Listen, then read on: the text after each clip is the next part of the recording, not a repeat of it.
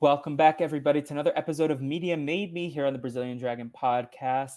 I am Felipe, the Brazilian Dragon, and today we are learning about what media made Shannon Guss. Shannon, how are you going to introduce yourself? That's always my favorite way to start off this podcast. How do you want to introduce yourself? Oh my God, I'm so bad at introducing guests. Let alone myself. I did not think this through. Your guest is me. I'm a podcaster. That's it. Yeah. Oh my God. Shannon loves Survivor, loves to refield, and also the originator of one of my favorite OG RHAP segments, the Rupert Tweets game. It was you or your brother or both? Contested. I say both. I remember us coming up with it together. He says he came up with it, and then I was like brave enough to send the voicemail. Yeah. Honestly, there was no camera in the room. Like, we'll probably be fighting over it till the day we die. But I remember us doing it together. I think it's also really petty to try take it all for yourself when clearly there was a conversation being had, you know? Yeah. The one thing that Elon will never take away from us, it will always be Rupert Tweets, not Rupert X's. Yeah, it's always Twitter. People who aren't on Twitter always, oh, are you still calling it Twitter? I'm like, Absolutely. Yeah. Is anyone not calling it Twitter? Like, I've never heard anyone call it X. I wouldn't even remotely ever do that. I just tweet is such like an ingrained part of our culture these days that it's just like, Yeah, it's part of us.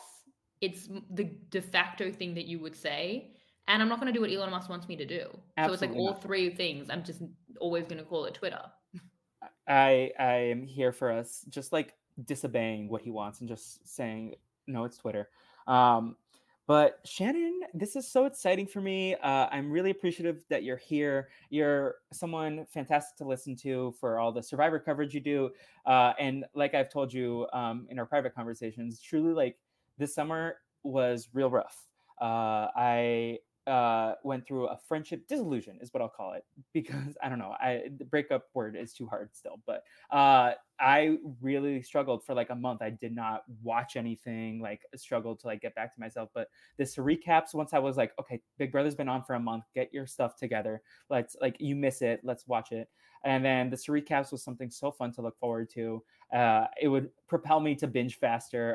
That and the Suits pod and the challenge podcast. I don't even watch the challenge anymore, but these three specifically, it was like, oh my God, this like is the first time I remember feeling happy again, even for brief moments. So thanks for the content. Like, I am just very appreciative for everything you do as podcasters, because it does bring joy. And I know you're not like out there like on a medical hospital saving physical lives, but you are saving like emotional and mental health lives. I don't know. That's very sweet. I mean, that means a lot to me because I love the whole concept of this podcast, because I was thinking, like, as someone who cares a lot about things or puts meaning into everything, I feel like media is so significant to me. And just like the purpose that I put in it, and like almost how I kind of like humanize media as like this comforting thing is something I definitely do.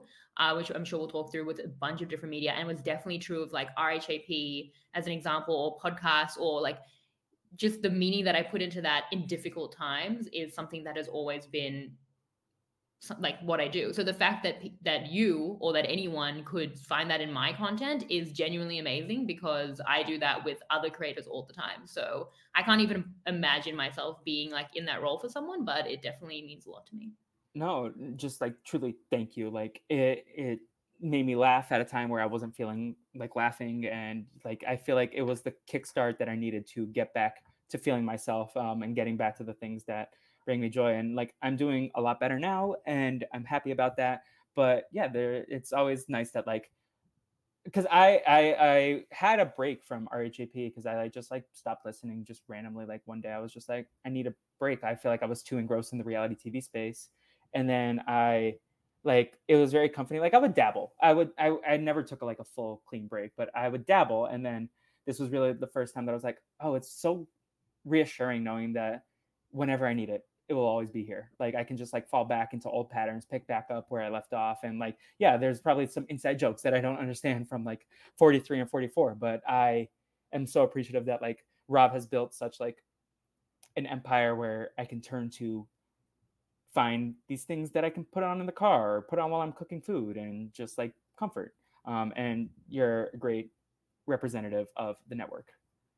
Well, that means a lot. Yeah, that's definitely what I did with RHAP, which was such an important part of my life for 5 years before I ever podcasted. That was like the 5 years that where I started dating Peter and we were long distance for that entire 5 years. And it was like my first 5 years working Mhm. in a grown up job. So like the RHAP was so like formational to that like early adult self. And like just like I always said like Rob was the voice in my head. I'm sure a lot of people identify with that. You know, like the highlight of my day would I will have, and I also like thinking about this podcast. I was thinking about this. I haven't thought about it in ages, but like I think like like you know, kind of like mundane day at work, but like oh, I've got this podcast to look forward to. It was like a bright light, Mhm. and then like in terms of media carrying you through hard things, like in terms of long distance with Peter, which was difficult. I always remember like feeling grateful that you know I could be at the airport on like really early on Monday morning where I'd be upset to leave Peter and also upset that it was early on a Monday morning and like turn the podcast on and go from feeling sad to like laughing through the airport. And it just like kept me company through all of these like really, again, like early foundational adult things. And so it was just so important to me. And it's again like the meaning that I ascribe to something like that, where it's not just like, yeah, I'm listening to this fun podcast. It's like, no, this podcast is like really helping me through the situation. So yeah, if I do that for anyone else, that is amazing to me. Any kind of distraction or fun or stupidity or just like strategic thought, like if I'm entertaining people, that really means a lot to me. So I'm glad that it's resonated with you. Yeah, no, and if anyone's listening to this and Shannon has ever helped you through a bad time, go show some love on Twitter, or Not X, yeah, no, yeah, just Twitter. Twitter, yeah, TikTok. Make a TikTok about how much you love Shannon. Well, also Elon Musk ruined Twitter because now you can't DM people Right? who don't follow you. And that like is painful. I mean, like I've got the Instagram DMs, but like people would send me really lovely DMs on Twitter. They always like really make my day. And then like Survivor ended, so I was anyway like less engagement from the community. But then I saw that that had been an update because I went to DM someone and it was like they don't follow you, and I was like, so. And I don't know, like I guess it could be protective in that maybe you'll get hate so you Mhm. can't get like hateful DMs, but I pretty much never get hateful DMs. I only get nice DMs, and he took Yeah. away the DMs. So that was like my most upsetting Twitter update. And like cut off the community engagement. I really did not. It's meant to be like a place where we engage with the community. Yeah. I have so many questions about what's happening with Twitter, but it would make me It's like upset. living So under a dictatorship. Or every yeah. day it's just like, is this our life? Because that's where I Um, live, on Twitter, being run by Elon Musk. He's my president. It's terrible. that yeah, that's a rough presidency. Yeah. The under. Um, he- he's such an interesting man. I I didn't vote have for him. questions. I don't want to like. Yeah. Part of me wants to understand what's happening in his brain, but also part of me does not at all. I I don't know. honestly feel scared. Like I feel like one day he'll just be like release our like draft tweets or like bookmark, you know, just not that it Yeah. would be bad. It would just be a bunch of Big Brother clips, but like private things that we've or just like release the DM. Like he owns all our information. It's genuinely really concerning. It really is, and this is stressing me out. So I'm gonna hard pivot Yeah. to a different conversation topic. But Shannon, like, so Mm. I obviously you're like a big reality TV person, specifically Survivor. You're dabbling in the Big Brother because Suri is a queen. And I believe you're also an Amazing Race person. But like, I'm excited to dive into like all the other stuff that you love. Like I'm sure we'll hit on like musicals and Taylor Swift and all that stuff. Those are some of the stuff that I wrote down. But what was like the most foundational thing from your childhood? Like any early memories you've associated with like the media, like the first media you've engaged with. Well, when I was in South Africa, I lived in South Africa till I was almost 8. So like I have all my memories delineated obviously into the places that I lived. That's how I'm like aware of like my ages. Early on, Cartoon Network. I feel like there were two big things: Cartoon Network and Disney movies. Okay. Cartoon Network was, I don't know if it was the same as the channels across the world, but like Powerpuff Girls, Ed, Ed and Eddie, Mhm. Dexter's Lab, Recess. was a big Recess one. was Cartoon Network in South Africa. That's fun because Yeah, here was all of Disney this was Channel. oh, maybe it was Disney Channel. I feel like all of this was Cartoon Network in South Africa. Yeah. Like, I don't think we even had Disney Channel. I think it Well, was all Cartoon because Network. I have some experience because when I go to visit family in Brazil, like some of the networks would like swap around based on like whatever distribution rights they have internationally. So it like I am trying to think of it, but like Yu-Gi-Oh, I feel like was something that I would watch on Cartoon Network in the States, but then in Brazil was like on Nickelodeon for whatever Oh, reason. yeah, okay, so I Yeah, think I'm right. yeah. That actually reminds me, Dragon Ball Z, that was a big one. Pokemon, I was doing that, but this was all a bit later in Australia. But in South Africa, firstly, my parents have always been big media people, massive musos, and also TV. They love TV. Like, they're the reason we watch Survivor, because they've been watching Survivor from the beginning. Like, my parents are the kind of people who are always watching like multiple different shows. And like, it's really impressive how fast they watch TV. They watched all of Succession between the time it took Peter and I to watch episodes 2 and 3, like in What? that gap. Well, to be like, Peter and I have not had a lot of time to like sit Hell. down and watch. Like, it had been probably a week, but they watched the whole series. So they've always like instilled in me the value of television. I don't think on purpose, but they're very big TV people. So like, we loved these shows. My brother and I, like, we were obsessed with Cartoon Network. And then Disney movies. We obviously had like all of the, not DVDs at the time, it was what, like VHS? videotapes. Yeah. Yeah.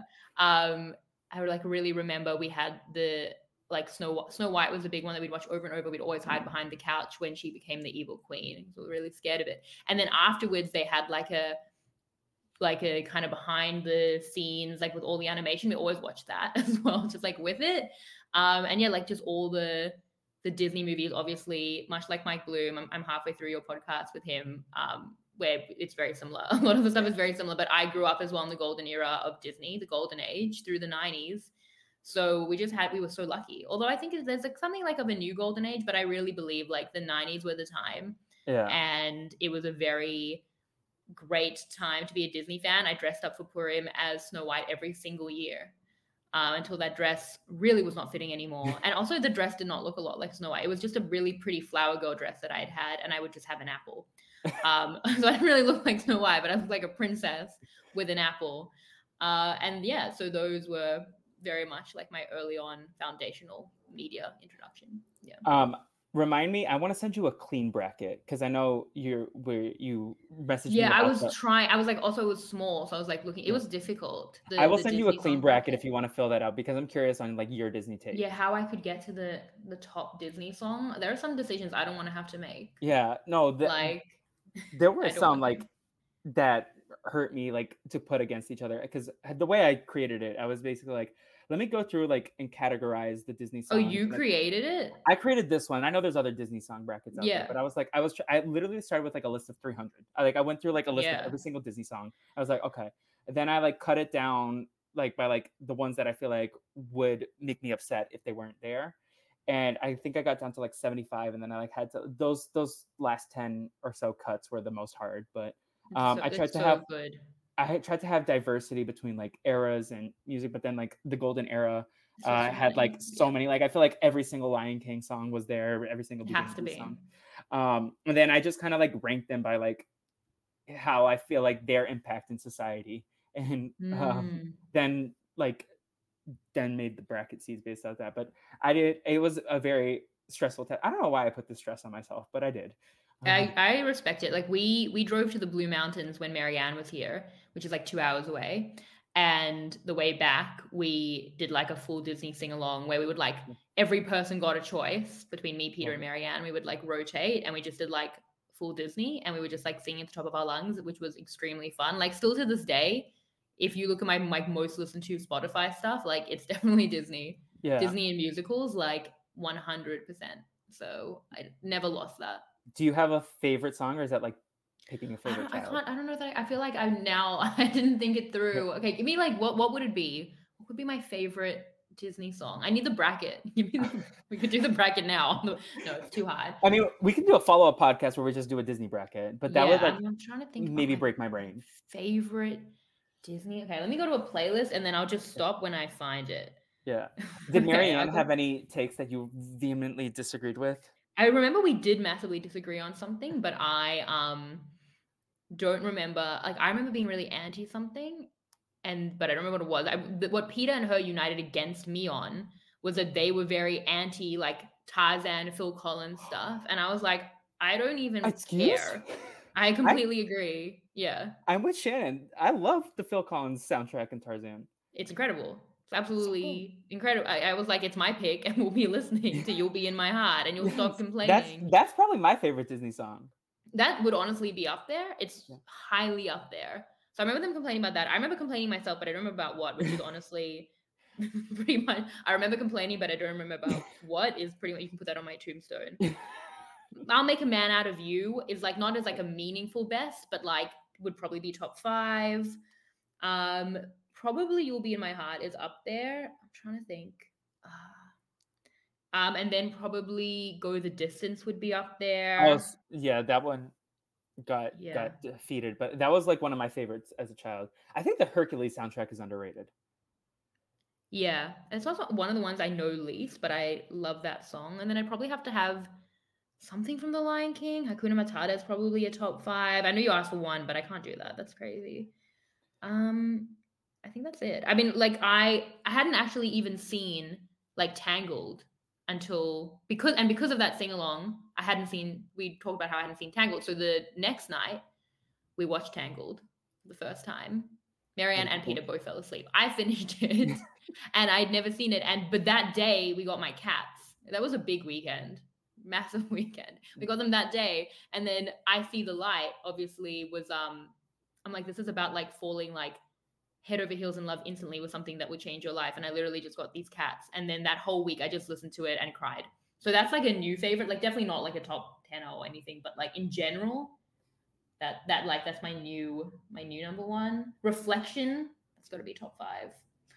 It's too many. I'm gonna be annoyed at myself when I've forgotten it. I'm sorry This for is just like going through Spotify. This this is is like not the those preseason podcasts where like you're saying, "Oh, this person will make the merge," and then you like have a list of like 20 people that all yeah, can't make the exactly. merge. I And it's can't. like I mean, look, that's what I love. Like Disney musicals. If I could listen to one genre for the rest of my life, I would pick musicals because that also includes a lot of Disney now. But I yeah, think it's because they're all like so beautifully melodic and all tell like evocative yeah. stories. Like people like laugh at like quote unquote Disney adults. I don't know if I'm a Disney adult. I love I am. Disneyland Yeah. passionately. I feel like Disney adult has a bad connotation where Yeah, they it's associate it with like derogatory. Karens, but Yeah, I love I love Disney. Like Disney. Yeah, I I can't help myself, but it's just like so comforting. Like there's such a yeah. like so when I went to Brazil last year, I remember I got very stressed out because my grandmother is struggling with Alzheimer's, and I got like Oh, I me, don't know. mine too. It was Sorry just for very connecting over that. yes, Me too. Like those like awful things. Like girl, same. yeah. But like it was just like stressful, and then I couldn't sleep for like 2 hours, and then I just like put some Disney music, and like yeah, I was so like stressed, but like it was just like I remember feeling like a sense of comfort a little bit. Just like it just easy, it just brought me back to like childhood, which felt so much easier than adulthood. I was having that thought today. I was like, children are really resilient because they like deal with a lot of stuff, but I feel like I'm struggling more as an adult than I was as a child, and maybe that's because I know more. But Yeah. yeah, I'll say that all the time recently. I'm like, I don't want to adult. Like, yeah, no, this is like it's hard. like when I was a younger and watching like adult, not Yeah. like, like people in the real world in their 20s. Now I'm older than them, or the 20s to 30s sitcoms, Friends, How I Met Your Mother. I'm like, I feel like life is genuinely like even harder than that portrayed. Like, Yeah. I mean, those people have some pretty cushy lives, but like all of those like literally made for TV issues, I'm like, it's actually even more difficult than that. So I've been having a reoccurring conversation with my therapist because a lot of like the friendship struggles that I was having is because like I started to romanticize the friendship and what it could be based on my experience watching sitcoms. And I was like, oh, mm, this is like my best friend group. And then when they showed their asses, in my opinion, like as Chappelle would say, that then I was like really struggling with that. And I don't know, like, but I can't help but like see this like storytelling in the way that I do. It's like I feel like I am just so used to seeing so much media that like sometimes it's just like, oh, I make the connections and jumps. yeah, Um, especially when you watched it when you were younger and that was like, oh, is that what it's going to be like to be an adult? Like, no, yeah, life is actually not like Sex in the City. I actually blame things like that all the time in terms of getting into media. It's like, you actually don't write one column and get a lot of money every week. Like, that's not, yeah. I wish that would be so cushy, but yeah, Yeah. Well, I mean, Carrie has the cushiest life ever. But yeah, in terms of Disney, what were we saying in terms of the music We were and talking about the music. about like the comfort. Yeah. But it is comforting and I love it. But also in terms of being a Disney adult, Disney is great. Like Yeah. it's genuinely like they people, how can you, oh, you like these like kid shows? It's like, are they for kids if they get the best song and musical writers in the world just like every couple of years to just do the new thing? Like, yeah, of course I love Moana. It's Lin-Manuel Miranda, Yeah. and it's excellent. So, like, is that for kids? Like, how come they then get like the highest quality things? Whereas, like, I as a musical lover, can I love like adult musicals, but I shouldn't love kid musicals, It's which are like by the same creators and are of like the top quality with like the most money backing in the world. Like, yes, of course I like it. I get very upset with people who are like, animation is a kid's medium. And I'm like, no, animation is just a medium for storytelling that like you can do a lot of cool stuff. Like The Lion King has very adult themes. Beauty and the Beast has very adult Yeah. themes. Oh, And like very. if you Yeah. rewatch these movies, I've been seeing a lot of these re-releases that they've done in theaters for the Disney 100 celebration. And like recently saw The Lion King again, Beauty and the Beast. And I'm like, no, these are Mm. like movies that like while that I was watching them as a kid, because there was stuff in Beauty and the Beast that I was like, this is terrifying as an adult, like when he screams at her. And I'm just like, Yeah.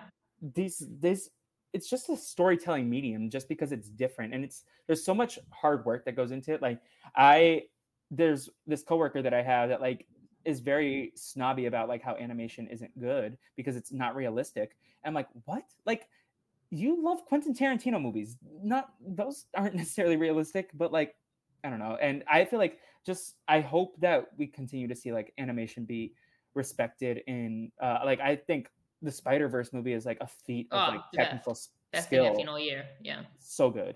Did you watch Elemental? I did. I loved Elemental also. I also really enjoyed it. I really enjoyed Elemental. Spider-Man's my favorite movie I've seen the entire For year. sure.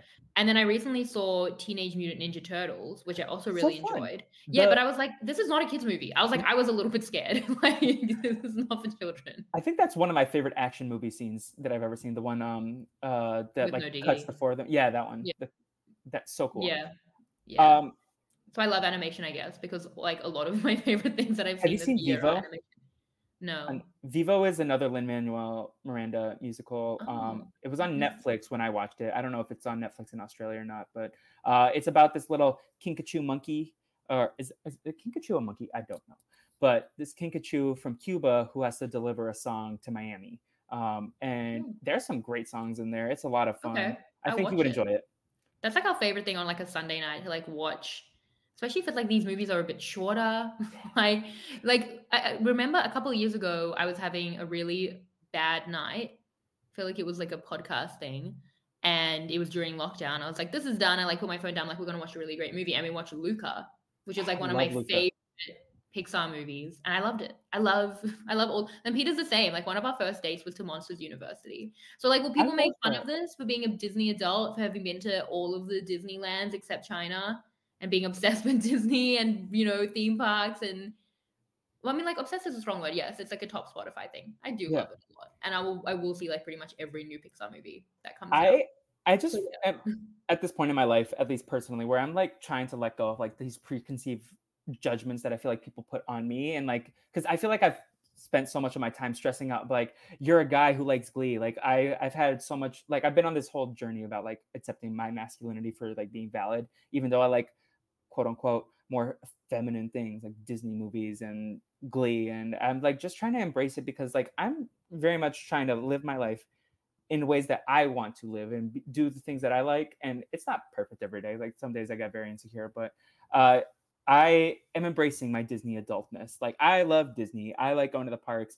I am mad at the state of California that there is no longer a Disney Southern California pass season pass, and you have to like they got rid of that after the pandemic, and I was or after lockdown and everything. And I was just like, no, but this was like one of the highlights of me moving to LA is that I could go to Disneyland all the time. I want to do that. That's so Yeah. fun. Also, I just realized another song that should be up there. Do the Next Right Thing from Frozen 2. That doesn't Love. get enough love. Like that's the thing. It's like, is that for kids? Because it's literally written by creators who had children of Mhm. theirs pass away. It's truly one of the saddest songs I've ever heard. Is that for kids? No, it's genuinely like beyond grief. Like it's a beautiful song. So there's I so mean, many good songs in I Disney. I remember, like, as a kid, Brother Bear destroyed me. Like, I watched it when I was 8, and, like, I feel like that is definitely, like, very heavy themes of, like, I need to rewatch that movie because I've only seen it once, and I refused afterwards because it made me too sad. But, we There's so mentioned Phil many. Collins, and some more bangers from him in that song in that film. Mm. Um, Yeah. Marianne and Peter were wrong. Just a I great soundtrack. so you mentioned Disney movies, and maybe this is, like, later on in your life, but, like, were you a Disney Channel original movie person, like the High School Musical trilogy, or is Oh, that High School Musical. did not Yes. stuff carry over to Australia? No, it carried. Oh, it carried. I mean, I've always thought that like I was born in the perfect time for media. Like I lived through the like I was a child through the golden age of Disney. Then I was in middle school for High School Musical. By the way, High School Musical, Hey, I put that on every playlist I've ever made. Like I had a New Year's playlist and like then like the started something songs are new? just yeah, definitely breaking free everything. And I was like, I have no regrets. Like we're Breaking just Free like is in one the of my pool. go-to karaoke songs. 100%. Like, genuinely is one of my favorite songs that I will listen to. It's in the Disney playlist, which is great because it's Disney Channel. Yeah, I was in the 8th grade when High School Musical came out. So obviously that we learnt the whole dance. Like we were completely obsessed with it. So yes, all of that carried. Disney Channel in general, when I got older, like Lizzie McGuire, and then That's So Raven. That's So Raven was the biggest one for me. Still to this day, one of my absolute best friends in the world. We became friends because we were like, talk just one of our first conversations, we talked about That's So Raven. I was like, I love That's So Raven. She was like, I love That's So Raven. And that's still to this day how I make friends. I love Survivor. You were on Survivor, you like Survivor. And that's I how I make friends now. So yeah. I love that, like, one of the coolest parts about my job is that, like, it's all these, like, movie and TV nerds that, like, even if I uh, don't agree with all some of their opinions. I'm like, oh well, we both love this type of movie, like, or we love this type of movie, and I don't know. It's just very comforting that, like, it's all these, like, nerds who, like, collected in this job, and that's Yeah. also part of the reason why I love RHAP. It's because, like, we are obsessed with these shows to the point where, like, we need to find other people to talk with because there's not like a community. Like, I grew up, like, with not a ton of Survivor people in my life, and so that's why, like, I was drawn to RHAP, and the community is, like, the most important. Like, RHAP is probably the most important thing in my life. Like, Survivor is always going to be probably my favorite show just because it changed my life. And Yeah. in 2 years, it's going to be half of my life that I spent listening to RHAP and, like, being That's crazy. like, it's just wild, but it is the most definitive piece of media of my lifetime. And I mean, we're doing this podcast because of it. I listened to this person from Australia talk about all these international versions of Survivor and make jokes, and, like, you literally, like, pick me up out of depression at times, and that's just wild. Like, what kind of world we live in where media can be so transcendent, and that's because we're all, like, big fans of these things. Yeah. I feel like I'm someone who really loves things a lot. Yeah, Like I obviously like feel you're very deeply passionate, about which I relate to, and that's what we were talking about on the pre-show with, like, Nick. Why I identified with him on his seasons of Australian Survivor, because he's very passionate as well. yeah, I find a lot of joy in media. I think like the other day I was having a horrible day, and then we watched the latest episode of Succession, which is what we're currently watching, and I really loved it. Like even like I was like, I've really enjoyed this. Like this was like a fun event for me. That's how much I like enjoy consuming things. Eh, I like, sometimes my therapist is like, you treat TV shows as homework, and I'm like, but I genuinely love doing this homework, like, because I have a big spreadsheet. Daniel got me into spreadsheeting, like, um, and I have color codes and everything, and, like, I'm doing the Suits watch with Chappelle and Rob, and, like, every time I watch a new episode, I'm like, it's so rewarding to just, like, put the little, like, how Lisa would always say tick, like, it's like, oh, tick this episode, okay, less episodes now, but it's just so fun. Like, I love feeling lost in these stories, whether it's a reality show, whether it's, like, an animated movie. It's just, like, transporting to a different, like, story, and, like, interacting. And as someone who, like, has had dreams of writing in the past, and, like, still thinks about it, like, it's so fun to, like, just experience different types of storytelling and get lost in them. Mm. Well, I don't do the spreadsheets, but I've always consumed media since probably high school in like a very analytical way. So like even watching sitcoms, I would always read the AV Club reviews. AV Club was a huge, I know it's changed a bit now, but that was a really like huge, probably foundational part of like why I'm doing what I do now. Mhm. And that or even like, so now I'll consume anything and will always check out the hashtag on Twitter. Even if I'm binging something like Succession, I will always go on Reddit and see what people were saying at the time, see that analysis, or even like in my own way that I talk about it. Like I feel bad for Peter because, and I do this so much with my brother, where we, will anything that we watch, we will just discuss at length, even if it's something that it should seem more shallow. I will be like, here's my like full scale analysis, to the point where like my brother and I talked about the Barbie movie for so long, scene by scene. It was like a week later, we were still texting, and Peter was like, you need to stop talking. Like we like analyzed it to like its nth degree. And then we saw Oppenheimer, and then that started. So like, that's just how I consume media. I will never just be like, that was good, and then just move on. Like I want to come out of the movie and be like, let's talk about it. Like I saw the Eras Tour movie Did you 2 nights sing? ago. Yeah, but our theater wasn't really singing, so I was just like quietly singing to myself. And my friends were like, "I gotta go. It's so late." They didn't realize it was 3 hours, so they like left as it ended, and I like stayed and watched the credits. So I didn't get to talk about it with them. So then, like 1 a.m, they just got like an essay of like, here are all of my thoughts. I'm like, I don't know if you guys wanted to like deconstruct this to its absolute bare bones, but I'm about to. So I need you guys to respond in what you thought about the song choices, even though I even knew the song choices, but in seeing it, I want to talk about how that experience was. So that's why I think I like so luckily got into doing that as my job, where I watched the episode of Survivor or anything, and it's like I want to break this apart scene by scene, decision by decision. Like that's my life. You enjoy the communal aspect of TV that I also enjoy, like these stories and like talking about it, like because that's something that I love too. It's like I usually do like when I don't know if you have Letterbox, but I have gotten into it, and like I don't do like the most eloquent reviews, and also like I'm very aware that like my reviews, my taste is very chaotic. Like I can objectively see the flaws of Lyle Lyle Crocodile as a film. I gave it 4 out of 5 stars because it made me cry, and it was so fun, and I loved it, and some great songs. But like I will like do joke answers, but then I love just reading other people's reviews, like whether it's like a comedic review or just like someone's like response, and that's I love like reading reviews. one of Yeah. my least favorite parts about the West Coast experience. Like it's the only flaw that I've really learned.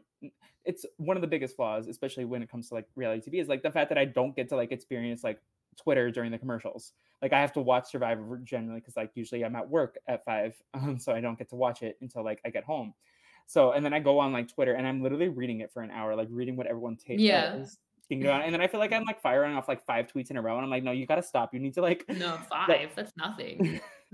I just feel like there's like all these tweets, just like that I think about and I'm like, oh, but someone probably already beat me to it. So then I'm like, just like calm down, read things first. But that's like I will look up the hashtag, like you said, for Survivor, and that's like the thing that I miss the most. And then like catching up in like my little group chats, I'm like, oh my god. And then everyone's like, I have to like read all these walls of text, and then I'm like, by the end I catch up and I'm like, I don't have anything else to say, like because everyone said everything.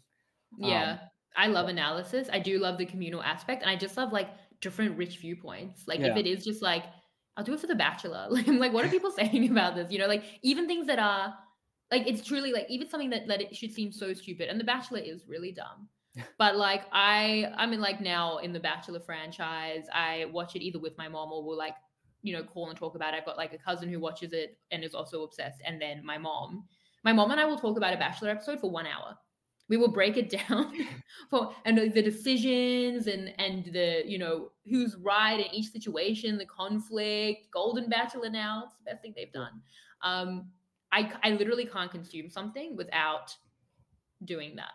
I And love that your I mom's yeah. game to do it though, because like my mom would get annoyed with me at the dinner table. Like I would be like, so we would like we watched The Office during the pandemic because none of us had ever seen it, and I was like, so who's your favorite character? And she's like, I don't know, like, and I'm like, just My answer. dad's like that. Yeah, My dad's like who? My dad will watch like a whole season of Survivor and not know any of their names. In fact, I yeah. filmed him he was loving Heroes versus Villains, and I filmed him getting all the names, and he actually almost did it, and it was really impressive. So my dad's the one who's like, yeah, it was good, whatever. But and Peter, like I think does, he will talk about it, but I don't think he needs like the verbal essay, like the personal podcast after every single thing. But he like Peter's like an obsessive media person in his own way. Like he also has like his own like games and hobbies and football and everything that he is so obsessed with in the same way that I am with Survivor, where he literally podcasts about fantasy football, and he could talk about like his passions that often coincide with mine for days as well. So like that works. But yeah, my brother and I, two extremes, and my mom as well, especially for something that she loves like The Bachelor. We will break it down so much. We've got like we could do. I think my mom and I should do a Bachelor podcast genuinely because. I'm here for But it. she got me. She was always what I would watch, and then I kind of dipped out, and then came back. But she always loved The Bachelor, and I was like, oh, I'm just watching it ironically. And now I'm aware that I'm not. Like I'm all in. So I she's one who had got me a for that. hot Bachelor flame for a couple years, and then like over time I like kind of petered out. It's just like if they were 1 hour episodes, I feel like I could stick I with it. do But other like, stuff while I watch it. okay, that's smart. Like, Do you ever yeah. watch things on faster speeds, or can you not do that? No, I do that all the time. Okay. Especially at the moment. Like, Yeah. yeah, especially now with like Big Brother being 3 times a week. So I'm like, we're 1.7ing that all the Yeah. time. So I yeah. I feel like it's probably not the healthiest for my brain, but I watch so much stuff on like 2 speed or like at Anything least I'm watching 1.5. alone on my laptop. Yeah. Yeah, But I can't exactly. miss one single thing. So if I watch on 1.7, I do this with podcasts too, or listening on 1.8 or whatever, and then go back if I miss anything. It's actually a Yeah. torturous and horrible way to consume anything. But I get it all. And I watch it probably in the same amount of time that I would have at one speed with all the going back. But that's the way I've chosen to watch. It feels faster in the moment. I feel like because then this is probably a weird mentality, but I'm like, if I watch everything faster, then I can watch more stuff. Then I can listen to more I podcasts. I can get know. Oh my yeah. God, That's how my brain works. the weight of content and how much I'll never be able to consume everything in my lifetime genuinely stresses me out like all the time. So It's so overwhelming. yeah, that's I'm why I've glad taken you to like understand. there are things now like The Amazing Race and even The Bachelor now where it's like if I'm doing just like pointless admin work, I'll kind of have it on in the background Yeah. because that's the only way to get through. Otherwise, not like The Golden Bachelor, then some things graduate to you will get my undivided attention. That's what The Golden Bachelor got. But Bachelor in Paradise this season is terrible. So I'm like, now you're on in the background. But I'm I still aware. I'm still gonna yeah. analyze it though. I don't remember who I was talking to about this, but someone was like, "Are you watching House of Villains?" It's like, I cannot. Like, I will look at the Wikipedia page, but if I tried to watch this show too, I would like lose my mind. I That's why know. I gave There's up on only the so challenge much. because it wasn't bringing me joy. And I'll Yeah. listen to the podcast to find out what happens. Yeah. There's a lot at the moment as well. Yeah. Like I've been covering a lot. So I'm just trying to like get through it. Yeah. And so we talked about Disney Channel. Were you, like, so you mentioned some of the sitcoms that you liked early on, like That's a Raven, like the early sitcoms, Lizzie McGuire. Were there any like, was Nickelodeon a big thing at all for you all, I or not wasn't a as much? big Nick kid. I Uh, wasn't. It was much more Cartoon Network and the Disney okay. Channel. A lot of other people really like Nickelodeon, but I can't say that any of that was like foundational to Yeah. me. The biggest thing, like I remember in terms of like delineating my life into when I moved to Australia in the like first week, I remember we were like living at my family friends for like that first month. And it was while I was staying there. So it must have been like immediate. And I discovered The Simpsons. I don't know if Ooh. that's not really a sitcom, but I that think it is. It's the just same animated, right? Yeah. yeah, well, it's not. I mean, it is a comedy. I guess it Yeah. is It's not. situational. Yeah. Yeah, it wouldn't really be defined as such, but that like that's why I said you could just take Mike's podcast of this and just like sub me in, just And I like know with Nick, that's another big foundational thing with him because, like, I remember he talked about it. Was it on the Taryn show years ago? And yeah, then I was writing a paper about The Simpsons at the time, and I was like messaging him. I was like, and he's like, send it to me. And then he like, I think showed it to his class. This is an email like buried deep years ago, but that's something fun that like the three of you all share in common. And I mean, I love The Simpsons also. I yeah, bought these when I went to the amazing. Funko Pop store.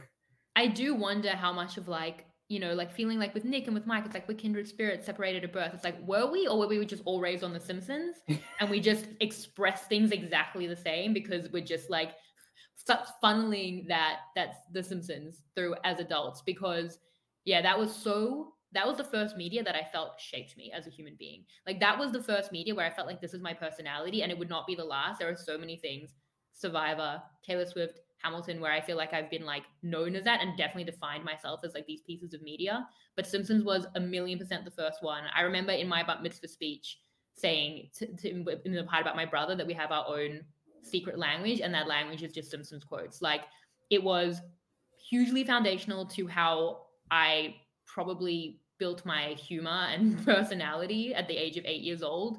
It was massive to how I thought about consuming media. Like I remember because we came to it late Yeah. and we would watch it, and then like, but I was very aware of like, so I don't even know how I did this without like the internet and being a child, but I was aware of like how many of the Simpsons episodes we'd seen. And I remember we watched the boxing episode, and that was like that was when we'd seen all the episodes. Like we got our hands on that episode because it was like the last one we hadn't seen. That was the first time I've binged something to its completion. And then they kept making more episodes, so now I've fallen behind. But yeah, just the way I express things, even now, I will say something in a certain inflection or tone, and then hours later be like, I think I was quoting The Simpsons, but I don't even know what it was. This happened recently where someone was like, "Oh, this line in the podcast was really funny," and I was like, I think I'm like, it's not a quote, but it's like in the vibe of a Simpsons tone. Like it Mhm. sounds like something Homer would say. I'm like, what am I even quoting? It's so ingrained into who I am as a human being at such a important time of my life, and like from the age of 8, that I truly, and that's how I think. I think that Nick and Mike and we're all just little Simpsons, Yeah. just like I could also very much see like either Nick or Mike being the Bart to your Lisa. I feel like, did I ever see? I feel like I was the Bart. That's the issue, is that my Oh. brother is the Lisa. He's Oh, smarter than yeah. I am. I was older. I wasn't Bart either. Honestly, we're probably both two little Lisas. But um, yeah, I don't even know. I didn't identify with anyone. I just feel like, hey, again, it's like Disney. It's like it's so good. Like Yeah. old school era Simpsons is genuinely just like incredible content, and it was, I don't know why, it just that changed my life. The Simpsons for so many years. I also like really appreciate the fact that you love The Simpsons, which on it by itself is like very metatextual and referential to like other Oh media, and yeah. it's also very analytical about like the state of the world and like everything, and it's just like very it encapsulates like a lot of things that we've already discussed, like that you love analysis, that you love like media, and that like storytelling, and I feel like there's like a lot there in The Simpsons that like Mm. referential to like other properties, but also like very self-referential, very like aware of what's happening. Yeah, and as Mike said as well, it's like that kind of meta-ness. It's the kind of thing that you see new things in it when you Mhm. watch it as an adult. I haven't watched The Simpsons in so long, but in the times that I have gone back to old episodes, obviously everything holds up. Like now, my relationship with The Simpsons is following a bunch of like Simpsons quote page on Facebook and then laughing, and also just quoting it all the time. Like, do I do one Simpsons quote a day? I think probably yes. Like I think if you were to look back, if there was some way to tally how many days of my life I've quoted something from The Simpsons, it would probably be like 85%. I But love with like without any meaning to do that. that. How do you feel about the movie? I liked the movie a lot. I know you Okay. said in the podcast with Mike that you loved it. What year did the movie come out? That It was like came a out big thing for July me. 27th, 2007, my 10th birthday. So that's why So I love the okay, so I movie. was in high school. Yeah. It was like it's one of my top 10 at least favorite movies of all time. Like I rewatched it on my birthday this year or a couple days before my birthday just because it's like very much like one of my favorite movies. And I just like I could quote that movie like front to back probably. Uh, Really? I feel like I mean, that was, I was in high school, so I feel like yeah, maybe I was, like, shifting out of that a little bit, but, like, I definitely watched it and loved it and yeah. watched it multiple It times. was the talk of the town in fifth grade. Like we were all quoting Spider Pig and all that. Spider Pig. Yeah. It was the same in year 9, honestly. Like, we weren't above That's Spider literally Pig. me always though. Like I'm quoting like I think there was like some you talked about the soundboard today on your or whenever you recorded the podcast with Rob, the soundboard in like the early era of RHEP, like that era. And like I said something, I think I said basically I'm a badass or something, one of these San Juan del Sur quotes, and I was like, no one understands what I'm referencing, but I like it made me happy and just there's it's so fun to like quote things that like bring you joy. 100%, Yeah. literally, and that is so much of my personality, is just quotes. And, Yeah. like, even, like, the other day, I said that, the way I say, that I love my brother, "I love you, bae," with a Y. Yeah. San Juan del Sur She's not a girl, rap she's a quote. mom. Yeah, so genuinely, it really is. It's like how you connect to other people. Like it's those references, it's that shared language that we Yeah. all have with each other that we've created. So yeah, Simpsons was a huge part of that. And then, but you mentioned the meta-ness. So when I was in high school, I'm like, sorry, skipping like No, ahead. you're good. I couldn't introduce myself, but I will just like Yeah. move along to my next thing. Go wherever you Um, wanna go. I'm here for the ride. well, because the whole like intertextuality and meta Are you and gonna talk all about of that. Community or no? Yes, No? next. But when I was in high school, we studied a lot of that in English, Oh, and I loved it. Like nothing could be cool than something that like referenced itself or yeah. referenced something else, like intertextuality, all of that. Like it felt like very, very intelligent and everything like that. So in high school, the one that got me, and this was very much in my sitcom era. High school was like my binge sitcoms repeatedly era.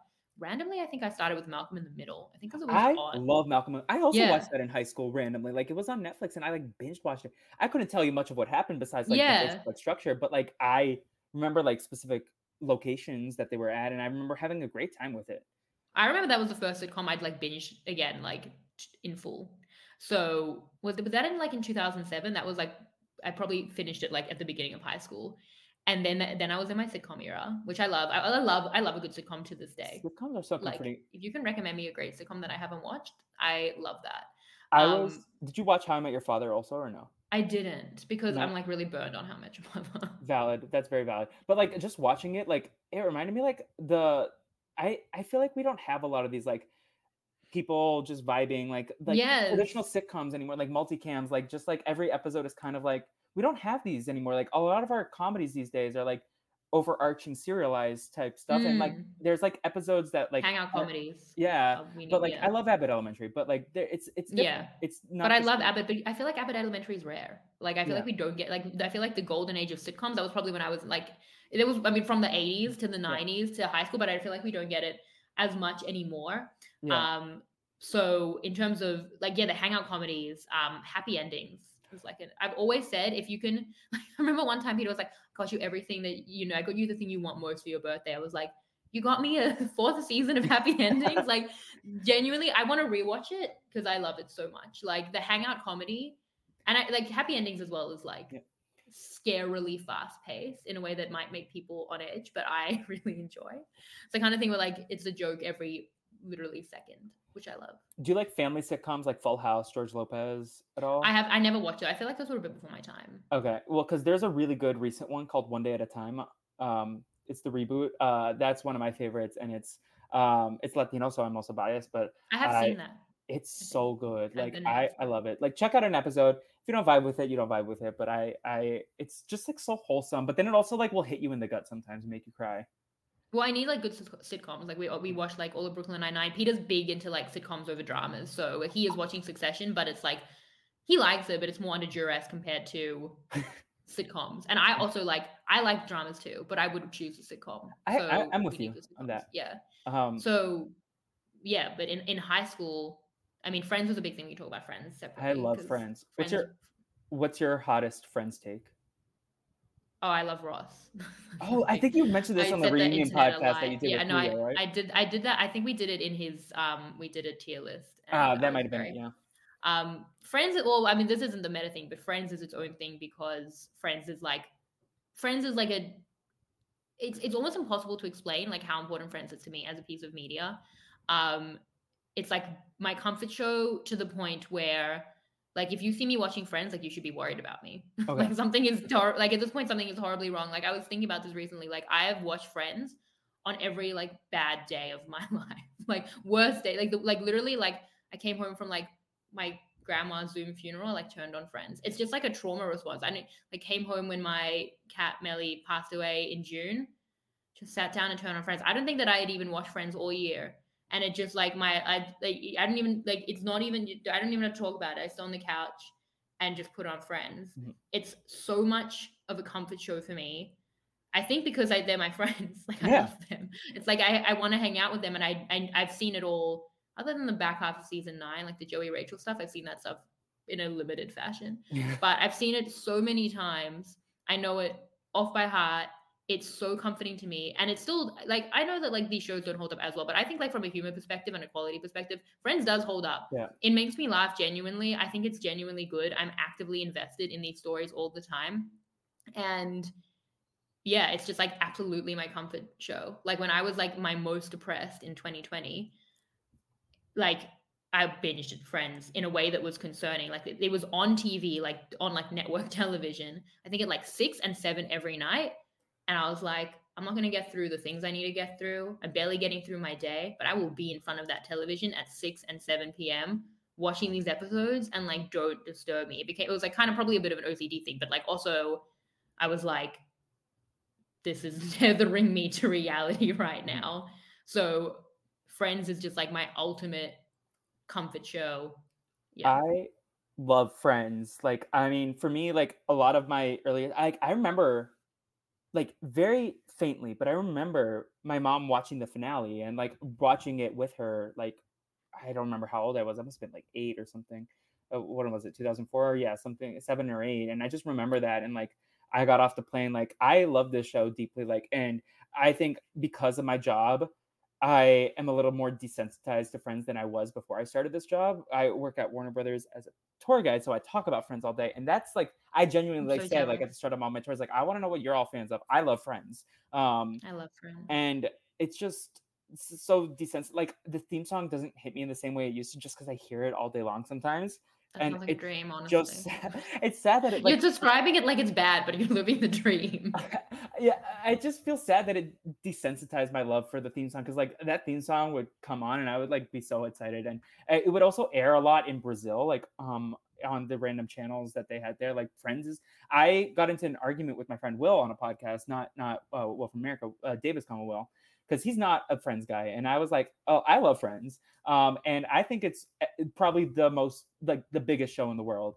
At least top five, just like around the world. I think Yeah. Friends is just even especially after getting this job, like people like I've had like maybe 5 tours out of like probably over 1,000 that I've done that had zero Friends fans. It's there's always at least one Friends fan, and usually it's the whole cart. Yeah. It's sad for me because I feel like because of the pressure of content and how we're Mhm. never gonna like, consume Yeah, all the content that we want to, my rewatching days are basically over. So now I I feel like I can't allow myself to watch Friends, then like rewatch it again and again and again, unless I'm like in an extremely bad place with something. Which is an unfortunate like way to think I've about it. I've kind of been I like struggle with rewatching content honestly, and for me like Friends, like I can't fall asleep without something in the background right now. So when I first got this job at Warner Brothers, it was Friends, and I would put the sleep timer on for like 90 minutes, and hopefully I would fall asleep by then. But some nights I would like listen to like 3 hours of Friends, flip that, and just like be like listening and vibing with the characters. So like but I remember like I would watch Friends clips on YouTube when I was in bad moods. Like there's like some Oh, you know specific what the moments. best is? What's Friends that? bloopers. Oh yeah. Well, we have those on the cart. That I was so upset that we weren't allowed to play Friends media on the cart until like a couple weeks ago. Because it's like I want to show you all these clips from Friends, but they're not on the regular clips. Like there's no Friends clips in our regular stuff. It's all like other stuff. And I was like, but this is like why these people are here. But I cannot wait until you get to see the lot because like you're gonna have a great day. Yeah, Yeah. I definitely want to one day. Like, and I know it so well Yeah. that I'm very aware of like where like what kind of comfort do I want? Do I want the kind of comfort where like Ross and Rachel are happy in season 2? Do I want the kind of comfort of like the kind of high energy sneaking around Monica and Chandler season 5? That's Like some I fun like, stuff. Yeah. I'll just yeah, I'm very aware. I'm like I want this specific episode, I want this specific joke and laugh. That's what's going to make me feel better today. I feel like you probably have like your weird niche. Like no one appreciates this episode of Friends or Survivor the way I do. Like for me, it's the one that Monica makes all the candy for the neighbors. I love that episode. Like specifically when Joey's like yelling for like more candy, and the guy's like, "What's her name? Candy Lady?" And I don't know that episode just cracks me up. It's I such a think wholesome one. yeah, like my episode takes are probably pretty cold, honestly. Like I feel like I love all the ones that people love. Yeah. I just like I but I love Ross. Like and that is like the hottest friends take alive and Well, I've defended it to my to my I dying breath. think like so growing up I was like Joey was my favorite at one point. Like Joey Chandler. Like I love Monica, but like not in the same way that I love all the other characters. I think I could like make an argument that like any of the other ones are the funniest because I see the most of myself in Monica, and I'm like, Yeah, I am Monica. yeah, So but I think Rachel is sneaky funny, and like people don't respect her on tour. Like no one ever says Rachel's their favorite. Like oh. a lot of people like say Ross as a joke, but I'm like, no, I think they're all great, and like David Schwimmer is an acting genius. Like you Yeah, cannot convince me otherwise. incredible. I also love his role as Melman the giraffe in Madagascar, but it's Ross as a giraffe. Well, that's why like the one where Ross is fine is like my favorite episode of Friends. That's That's the my season go-to. two, season 10, episode Season two. 10. Yeah, yeah. Yeah, Even though with it the is a Joey fajitas. Rachel episode. Yeah, Yeah, you could sub me in for David Schwimmer and I could do that entire part. I love that episode. I mean, like otherwise, like I've got like all the one with the prom video, the one where everyone finds out, like all the major hits. But and the one where Ross is fine, I think, is one that people love. I guess my hottest take is that I like season 10 quite a lot. Is that a hot take? I like the Barbados episode. Is that a hot take? Would you judge me for that? Probably. That's not that good an episode. No, I don't know. Even though it was like probably Too all on a much Joey soundstage. Rachel. Yeah, it was Not probably do on a it. soundstage, but I like love the fact that it's in a tropical location. Well, it definitely was a soundstage. So, um, yeah, that is a hot I, take, I think. I don't know if you want me to tell you what happened in the Geller house, which is the prom video house, last week. But my friend, I'm going to tell you anyways. My friend was doing a tour, and a kid peed in the Geller house, like peed his Oh pants, and I was like, no. "Don't desecrate this place." No, Yeah, this is an important place. Yeah, so Friends was a big one. But no, but like so when I was in my sitcom era and my like love of meta-ness, Scrubs was massive for me. I've Scrubs is never still, and we seen watched it. it during COVID. We rewatched. Pete had never seen it. I watched it with him, and I watched Scrubs like probably 2 or 3 times in like the space of a year in year 11.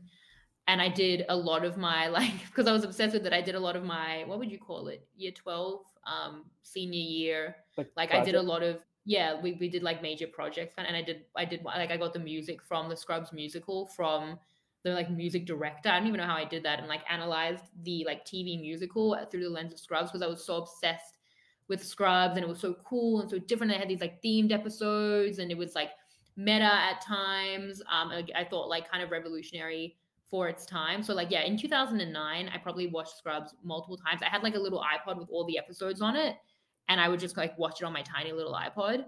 Just like random, and again, I would like pick out my favorite episodes. Still, something to this day, even though I've watched it once, pretty much since high school, I could still to this day pick out the episodes that I love and that would be my favorites to go to. But then that led the way for a much more revolutionary show that like built on, I feel like, those key like meta concepts. But that was Community, Mhm. which I got into in about 2011, and that was like right post high school, and was completely obsessed with. And that I think was helpful as well in terms of getting into this like post show analysis, because that was like rich with analysis. Like I learned so much through watching and analyzing and consuming content around Community, especially those first 3 seasons. I'm pretty sure I got into it in the third season of Community, so I'd like binged it probably multiple times to the point where it was live, and then I'd like watch the new episodes like multiple times when it came out that week. So Scrubs and Community, I feel like, were really, really a big. I'm just like going chronological I through my life. Yeah, remember you were on the podcast for the stop motion holiday episode of Community, right? yeah. And that is one of my All all-time time favorite like sitcom episode. holiday Yeah, things to watch. yeah. Watch it on Christmas, 100, and Yeah, I'm Jewish. and Like that's my it's that's so my good, go-to. and it's so magical. Like there's so that like that's an episode that contains like this like movie magic, like Yeah, especially after working like, and I know you have like experience like behind the scenes on productions like with Talking Tribal, and like you've been like part of the process, and like you've also, we didn't talk about your producing credits on Survivor South Africa, um, but like it's just sometimes like I feel like I lose the movie magic just like having seen how it all gets made. But like that episode, like maybe because like stop motion is such like a foreign concept to me and like how it comes to life. Like I know the basics, but it's just so like I can't describe it other than like magical and whimsical and fun, but yeah, also and like I sad. also, well, Community, I think as well was a show that was really good about like always being like on the edge of cancellation. Yeah, So it built this like real community around like I'm a community, well, like ironically, like literally, like I'm a Community fan. Like yeah, that's like a badge of honor and pride. Like you don't watch Community, like this is this yeah. like cool niche intelligence show that's like always getting canceled. We're like fighting for our lives over here. Okay, it's like kind of being an international Survivor fan. And yeah, that's what it is. It felt like this like little home, and it again was something that probably was like a point of identity for me. And to this day, those first 3 seasons, which I also rewatched during COVID, they hold up. They're I got amazing. my parents and brother into Community during the pandemic because I had seen it. Actually, my Community origin story is Gordon Holmes and Rob used to do like Survivor podcasts where they would check in about Community, like way back No. during like, because when I Mm. first got into RHAP, my first season was One World. So then I like when I was in high school, I was like backlogging all the. I was like, oh, give me like all these Nicaragua podcasts, all these like I was listening to everything, and they did some check-ins about Community. I was like, they keep talking about the show. Let me watch it, and I fell in love with it. I remember I like binged like the first 3 seasons in like 2 weeks, probably, Yeah. maybe more. But Those um, first 3 seasons are incredible. And the first few episodes of season 5. That's it. season 5, episode 4, the one where Pierce dies. Spoilers. So funny. Um, But did you see all this like Chevy Chase stuff with that Yeah, he Nicole said he Brown? never liked them. Yeah, and Yeah.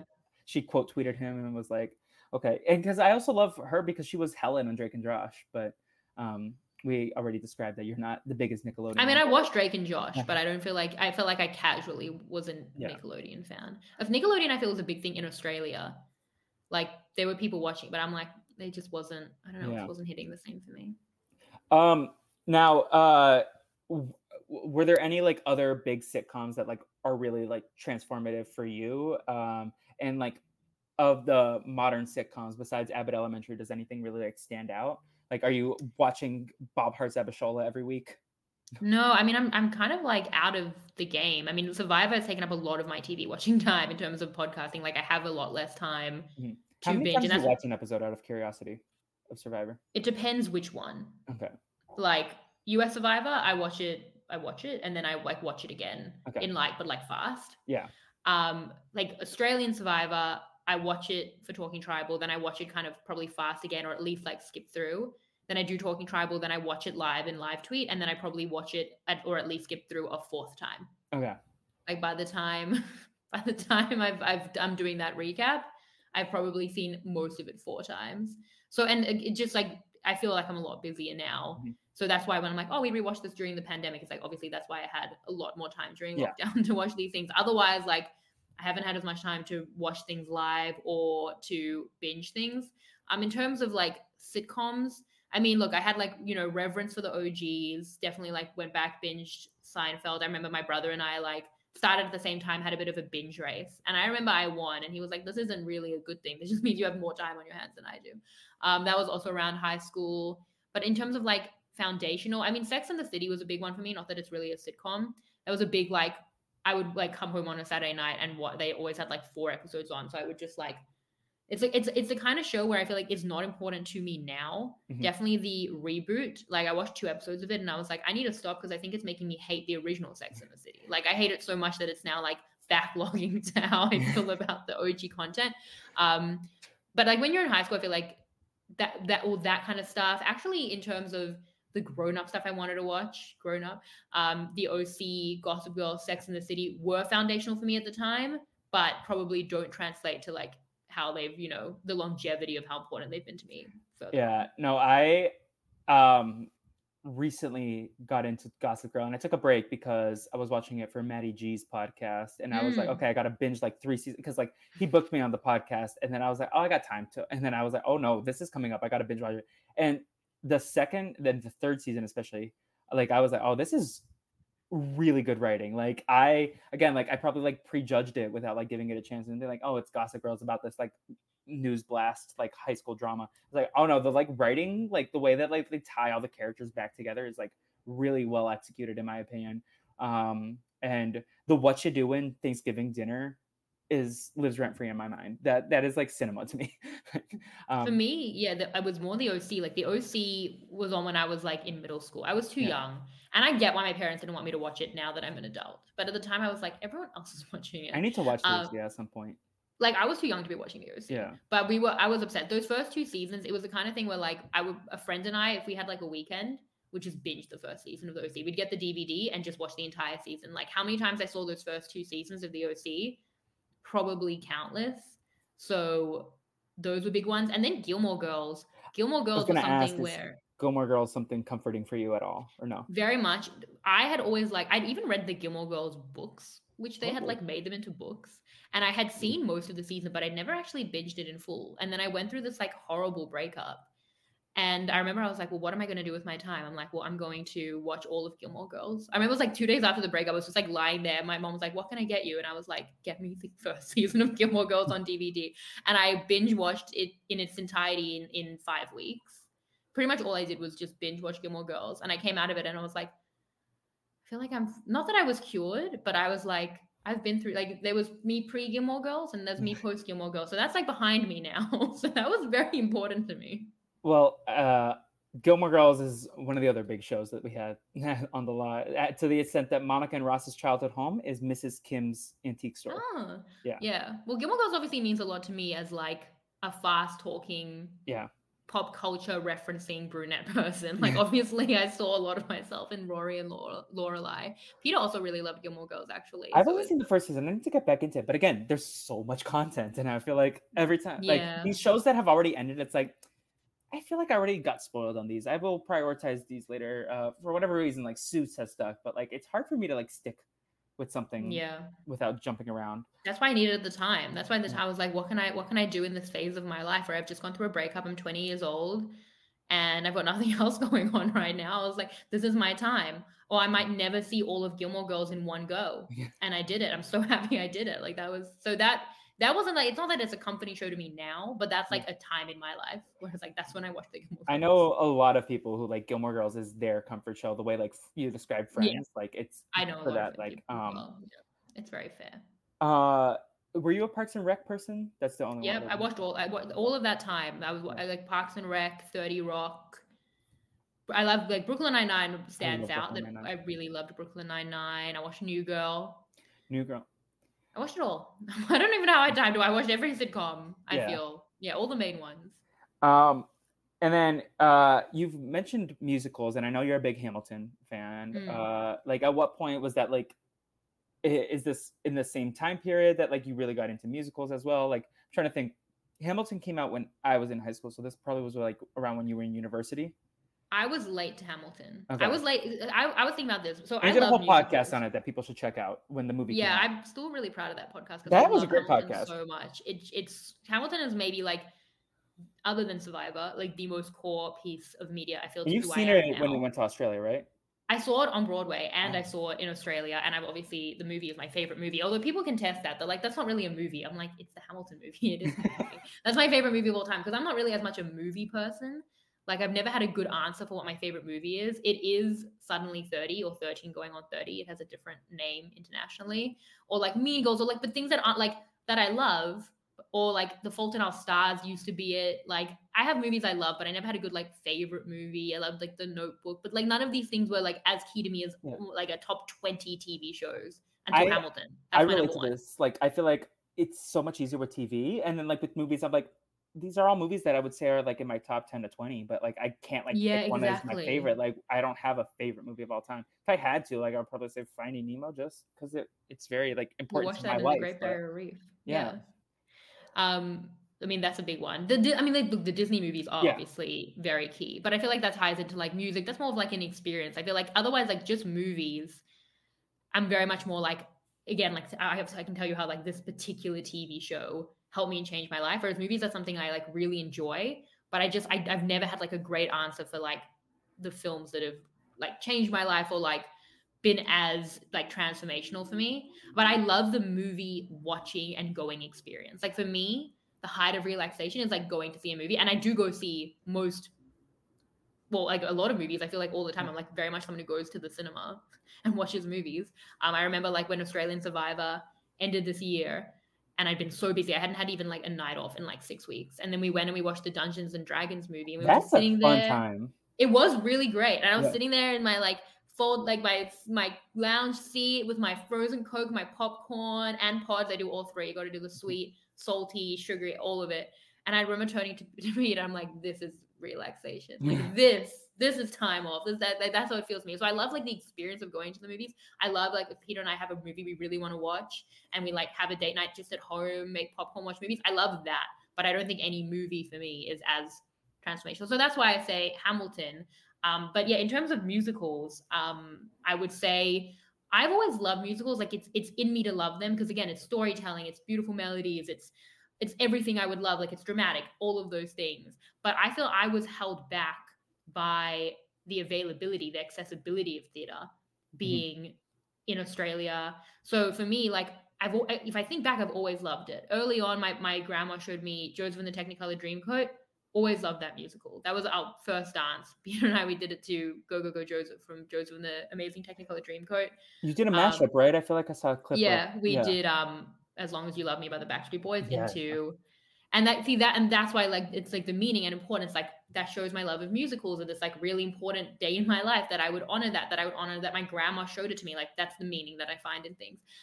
So there was that, and then in 2007 the Hairspray movie came out. I feel like that in hindsight was really really important to like my formation of loving musicals. And then Book of Mormon was a really big one.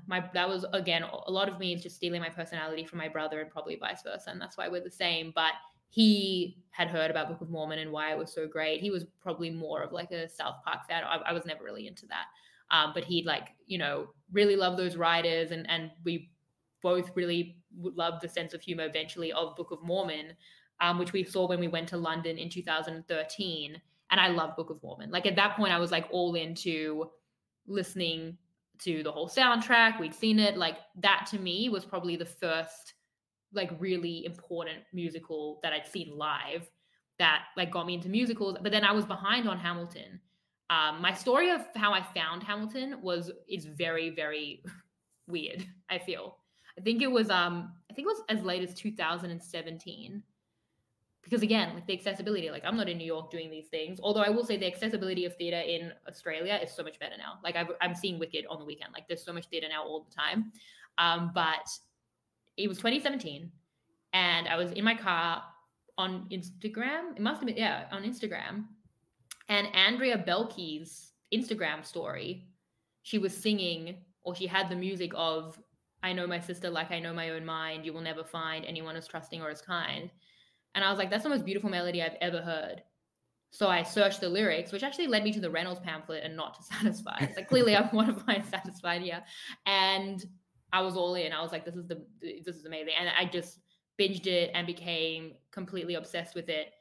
I feel like Have you I read can the say so book? much about Hamilton. Like The which book? the The one that Lynn read, that like No, I've never inspired you? read that No. book. Peter got me the book of like the making of the Okay. musical, which is amazing. It's in my room if I had it here. But I know I haven't read the actual Hamilton book.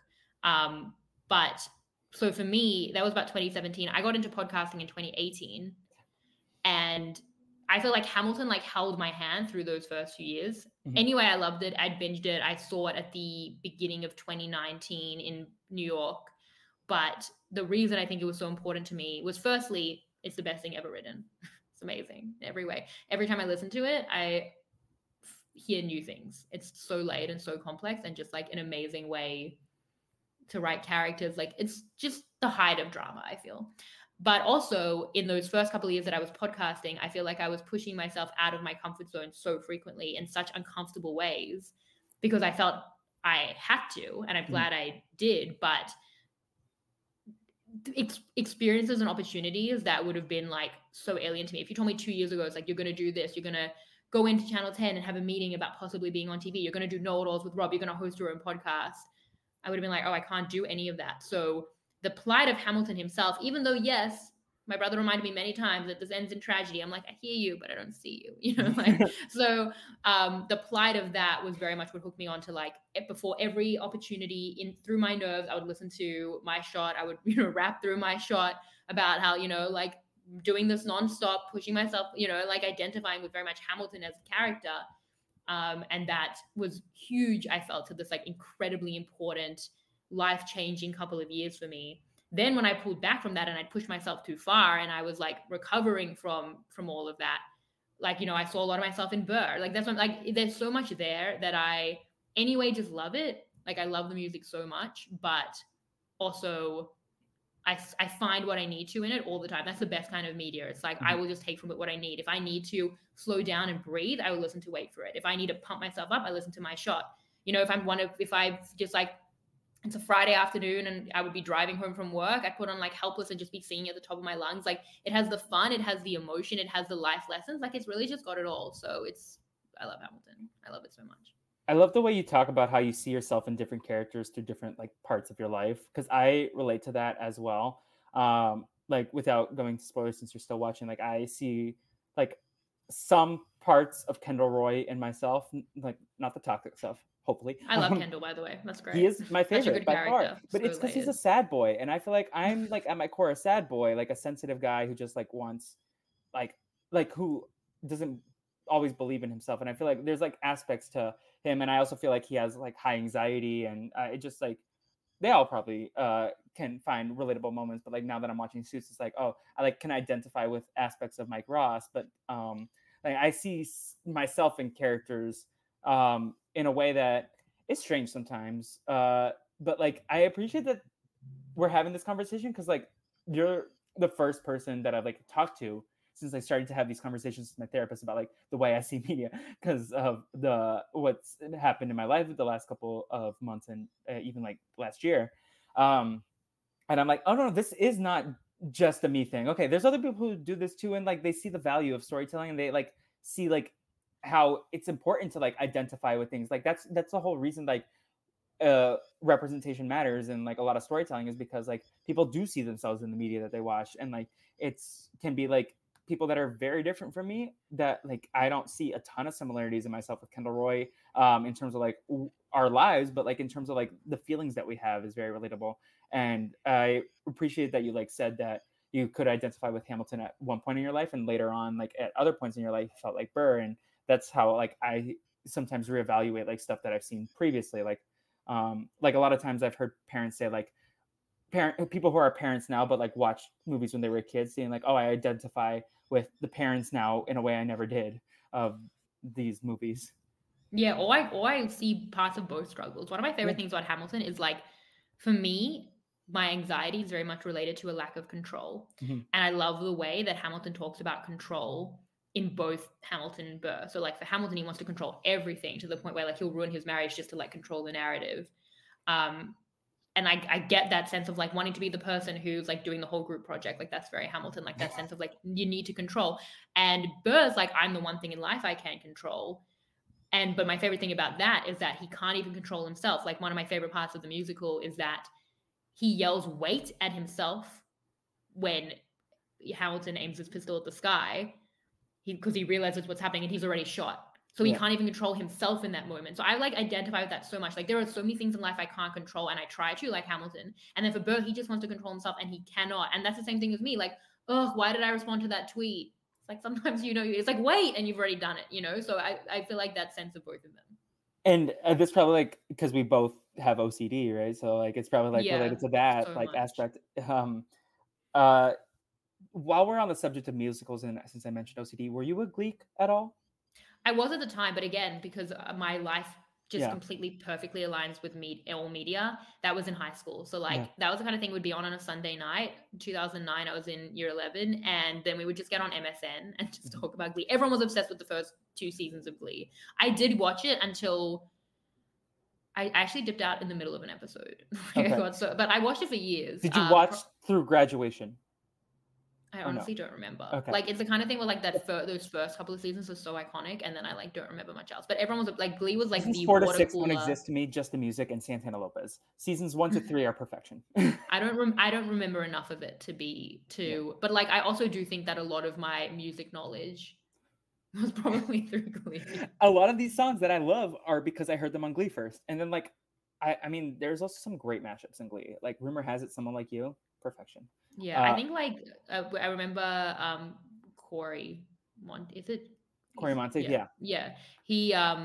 He sang "Fight This Can't Fight This Feeling." Oh, That's the song yeah. I love, and, like, that was, like, an 80s song that I don't think I otherwise would have known. Like, I definitely got a lot of music knowledge from Glee, but it was Yeah. only those first 2 seasons that really hooked me. But also I'm kind of glad that Glee stopped in 2015 because the next they would have like beat Hamilton to death and ruined it probably. And uh uh I got into Hamilton late. I got into it because of the movie. Like my brother was a fan, my mom was a fan, but for whatever reason I Mm. was like, I'm too cool for Hamilton. I don't know if that's what I thought, but I I then like Satisfy like was in my top 10 on Spotify that year. Mm. Like there's so many good songs and like I'm more of an In the Heights guy after seeing that movie. That movie was I like love In the Heights. It's always in my groundbreaking head for me. constantly. Like, Yeah. yeah, obviously, like, I very much got into it after Hamilton. Um, yeah, I love In the Heights. So, so, is Lin Manuel Miranda? You said like I My think number when you've one. been Yeah. discussing like the question that Mike likes to ask in interviews, like who's your celebrity loved one? You said like Taylor Swift or Lynn. It was always Taylor. It's probably Okay, Lin-Manuel Miranda. I'd love to tell him how much Hamilton means to me. I yeah, mean, I literally name my cats Angelica and Eliza. And I that's love so much that I did that yeah, because, well, I mean, we were always going to name them after Tom and Palessa from Survivor South Africa because Survivor South Africa has been so important to me. But then we got two girls instead of two boys. So we're like, we need these new names. We'd always planned for a boy and a girl cat. Now we have two girl cats. And it like came to me in a dream. I'm like, oh, Angelica and Eliza.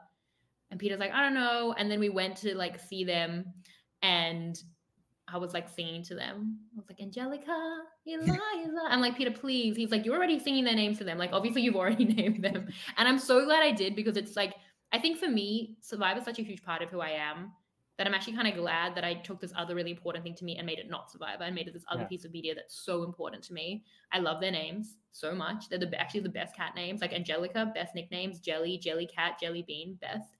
And I sing their names to them. I sing the songs to them, and I find so much meaning more in Hamilton now because of them. Like, it's funny because I'm an atheist. Like, I don't believe in like any spirituality or any of that, but I find the meaning in media, and then I feel like it's speaking to me. Like, this is going to sound really random, but a big part of Hamilton that's always been important to me is that when I was stuck in lockdown in Melbourne and the borders were closed, my cat Melly, who was really sick, was in Sydney, and I would just listen to Who Lives, Who Dies, Who Tells Your Story, and just cry with the line like, I can't wait to see you again. It's only a matter of time. Being like, I don't know when it's going to be, but like in person or maybe not. And thank God I made it back to her. But that line was so important to me, and I listened to it the day she died as I drove back to watch Friends, very much like in this day for me.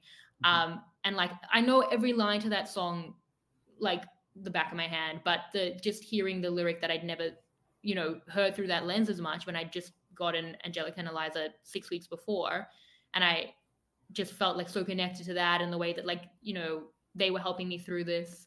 And the line like that Eliza sings, when I needed her most, she was right on time. I'm like, oh, that's literally about my cats. I'm like, I feel like the song is speaking to me, like the song I've always had with Melly, and like now I need them and they're right on time. So like that's the kind of meaning, and I hear it all the time now because I name my cats after it. So I get new meaning through that. So I'm really, really glad that that's the way I went with it, because it's just hugely important to me. I love Lin-Manuel Miranda. I love everything he does. Or apparently there's this other thing I need to watch. You I gotta will watch watch it Vivo. because I It's love so him. good. I will. He's the best. Please let me know when you watch Vivo. I want to hear all your thoughts. You can send me like 5-paragraph essays about it. I will happily read it all. Like, I am screaming to the rooftops that everyone should see this movie. It's one of my favorite animated movies. And like, for me, it actually has sentimental value because I watched it in the hotel when I was moving to LA. So I was like in LA, and like, it was like the last thing that I watched before I moved into this apartment in the hotel. My parents were sleeping, and I was just like watching it, and I was like bawling my eyes out at the end. It's so beautiful, and it's Lin. Like, the music He's is the best. amazing. Yeah, That's in the Heights as well. Like, it's the kind of thing, same as Hamilton, where I'm like, I'm going to learn every lyric to this rap so that I can do it. I So need him to win an Oscar. I was so sad that Encanto didn't win an Oscar love because I want him to Encanto. be an EGOT. Everything he does is great. Yeah, Everything, he's just the best. Like, and people are so mean about Tim Lin-Manuel Miranda. I'm like, he's the Shakespeare of our time. Like, imagine what you would have done to Shakespeare, Twitter. yeah. So I'm all in on, but you know what? Even people who are mean to Lin-Manuel Miranda still will be like, but Hamilton slaps. Like, no one can possibly say that musical is bad. It is just like the feat of music, drama, and writing that exists in my lifetime. He's a poet. Like, there's so like, it's so like, so this is going to be a hard transition, but like, we're talking about music, and like, another person who I feel like is so smart and like meticulous with their writing. I've become a big Olivia Rodrigo girly, and she's obviously heavily inspired by Taylor Swift, who is an important person to you. But like, just like you were talking about the meaning of like lyrics, like specific lyrics, and like the Guts album came out, and I was like dealing with this friend group falling apart, and I just like, a lot of these lyrics just like resonated with me, like specifically Get Him Back, because I don't know, just I thought it was poetry. But talk about like some of your music love. Obviously Taylor Swift, like you went to the Eras tour movie. She didn't go to Australia, did she? She is going. I don't have a ticket. Yeah. Hope you're able But to if go. anyone has any leads on that, hit me up, because I'm going. I don't know how yet, but I have faith. You will be. I believe in you. I feel like you will make it happen. I kind of like, I feel like it will. I don't know how. Can you go as like a Channel 10 like correspondent? Can get them to get How you? can I'm gonna get a ticket. I'm not sure how. I'm gonna go by myself in some capacity, but yeah, Taylor's a big one. Taylor is always my celebrity loved one until Lin-Manuel Miranda. But because Taylor, it's hard. Like, I love Taylor Swift so much.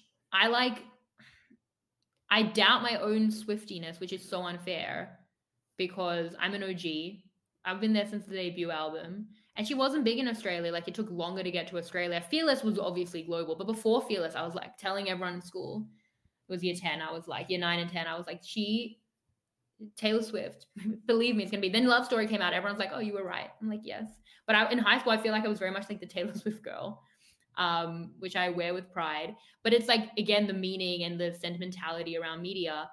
I was in this like horrible relationship through my teenage years, the one that ended when I watched Gilmore Girls, and I like that was through the first four Taylor Swift eras. Like it started in debut, it went through Fearless and Speak Now and into Red.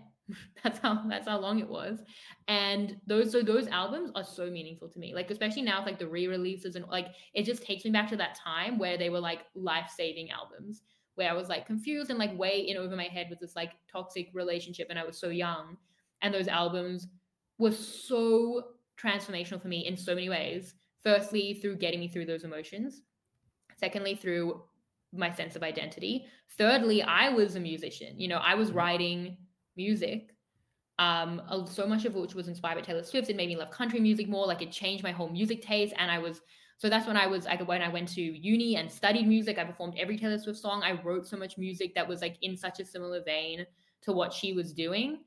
And so those first four albums, especially, they're a moment in time for me. They're like high school, they're like teenage heartbreak, like real important emotions, but like young emotions, Mhm. and just like who I became as a musician and as a human, honestly. And I love those albums. And I also really love Lover, which came out 3 months before I got married. I was like, thank you, Taylor, for this gift. Like, also, it's like I'm like, did you write Daylight about me? I'm like really confused about how you know so much about my life. And I love all of the albums, but I'm also aware of the fact that like unless Taylor's going to do another Lover style album about Travis Kelce, which will work with who I am as a human now, I, from a romantic standpoint, have not needed Taylor or have not aligned with her as much other than Lover since those first few albums.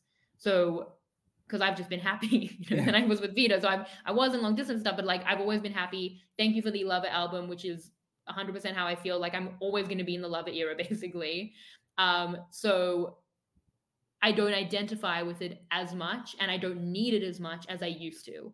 So, yeah, I'm an OG Swiftie. I feel like my super fan should speak for itself. Like, it's been so important to who I am as a human.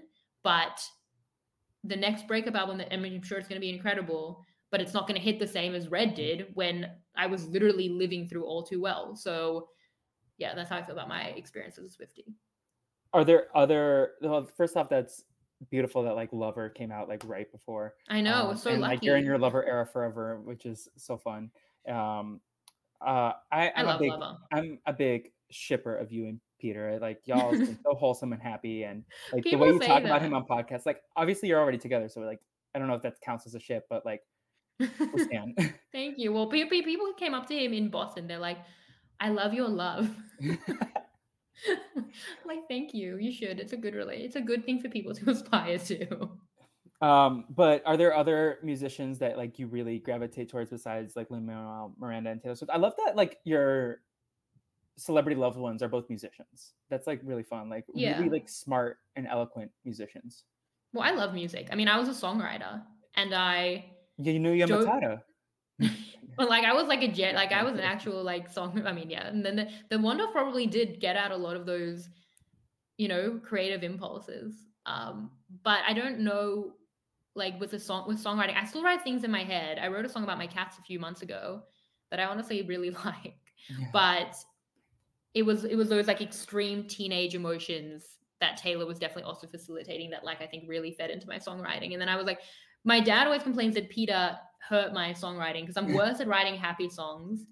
And if Peter just made me so happy, he's like, I need you to be more heartbroken than you currently are. So that made it, more Well, difficult. listen, you can write a song when if Suri does not win. There's Yeah. there's the few. But it's weird because like even like I definitely feel like I've been through so many things, and I have like fragments of songs about like even mental health and stuff, but it just never manifested to the point where I was probably at that like most musically creative point. I was in uni studying music for a lot of it, or in high school doing music, so it was like that like kind of skill was being fed a lot, and also the emotions were very much being fed into it, and it also aligned with what I was listening to. So I mean, I love music. Again, like, do I have enough time to listen to music now that I have like so many podcasts that I need to listen to? Like, it probably took away from that. Yeah. But yeah, in terms of like musicians, I'm trying to like I don't know if anyone stands out as much. Like the old school music that I feel is again, the word foundational to me. My parents, as I said, were like massive music people. So it's like I was raised on, for my mom, like Whitney Houston, ABBA, and the Bee Gees. For my dad, it was like, the old school rock bands, Queen, Pink Floyd, and like the Beatles are big for me. I'm actually seeing Paul McCartney on Saturday night. I have a really big weekend. I'm seeing Paul McCartney and And then Wicked. Wicked. Yeah, it's like That's huge a weekend. great weekend. Yeah, I know. Peter's like, well, we're spending a lot of money on shows. I'm like, that's the thing I want to spend money on. Like, I love the live concert and live music. I'm like, I'm going to see all of them, honestly. I mean, I love that because like you're going for the experience. Like that's like I'm very much spend money for something that like is a once in a lifetime experience. Yeah, Like it's worth I've it. seen so much this year, especially Yeah. because a lot of people are coming now, like after the lockdowns and Yeah. everything. Like, this has been a big year of, so I've seen so much. I've gone to so many concerts and musicals this year. I saw Tick Tick Boom. I saw Love Hairspray, it. Beauty and the Beast. We saw the Backstreet Boys. I went to Lizzo. I've seen so many things. I've seen them so, but I no But are regrets. Like, you're happy, right? No yeah, regrets. exactly, Yeah. exactly. Um, Yeah. So I guess like more for me, like I think about like the old school foundational music. I saw Elton John this year. I love Yeah. him. I saw his last concert in the United States at Dodger Stadium, which was like awesome. Like, and I had seen him before in Boston, and I'm just like, he's one of my favorites. I mean, obviously the Lion King, so I've been like with him for a long Yeah. time. But like, I Rocket Man is one of my favorite movies, just because like I love his Hmm. music so much, and I don't know, like I could go on. Like I love Elton John, he's phenomenal. Um, Yeah. So in terms of musicians, I guess that, yeah. yeah, it's more that kind of old school vibe. Um, Yeah, no, I love your love of music. I feel like I was gonna say like your dedication to podcasting, like you probably couldn't even write like an album or a song while Australian Survivor is on. You couldn't even I like, can't write it now. yeah, Like yeah. that's what, like I wrote this once. I really like it. I want to record it. I want to put it down. And I'm like, I'm not even that busy. I'm like, I can't find a second to do it. It's so upsetting. I think I needed more time. Like I that's feel why maybe I was doing it more in the past. I feel like you're probably in the same way that I feel like. I feel like there's so many things that I want to do. Like I'm like I want to write a book. I want to like do all this stuff, but I like don't have the time. Like where's the time? I want to watch all Yeah. these TV shows. I I want to just write have a to parody podcast. song and like I make a music know. video. Like that's yeah. Again, Hamilton, so much about time, so much about like it's very much about that. But my music taste is, I would also say, like extremely eclectic. Eminem was a big one growing I up. love That's why I Eminem. love rap. That's why I like Hamilton. Obviously, my shot is heavily based on Lose Yourself, which was like my favorite song ever when I was young. And still to this day, I think really holds up. Like for me with music, I feel that if it has good lyrics and sounds pretty, I like it. Like I'm not genre based in any Yeah. capacity. Yeah, I'm trying to appreciate more like I'm not a big EDM guy or screamo Yeah, music, but like probably. otherwise, Yeah. like I feel like a lot of people hate country. I'm like, there's some really good country music out there. I Like, love country. yeah, Like Taylor Swift made me a country fan, and then I would like learn much more about it. And I was writing so much country music. I was like a country musician just like in Sydney, Australia, yeah. because of I Taylor. in 10th grade I had a Chase Rice era for like a Oh, hot minute. that's Like, very Survivor yeah, coded. it was because of like Survivor, but like I Yeah, remember Buzz back, and then I like just started like going down a Chase Rice rabbit hole, and I was like, oh, this man has some bangers. yeah, Yeah. How are we doing on time, Shannon? Because I don't want to take up pretty too much. good, Okay, cool. pretty good, pretty good. I Um, think it's fine. Something else that I know that you've talked about, I don't know where you stand these days, but to tie it back to like comedies, we could talk about like WandaVision, but I know like you love the Marvel movies and like superhero stuff.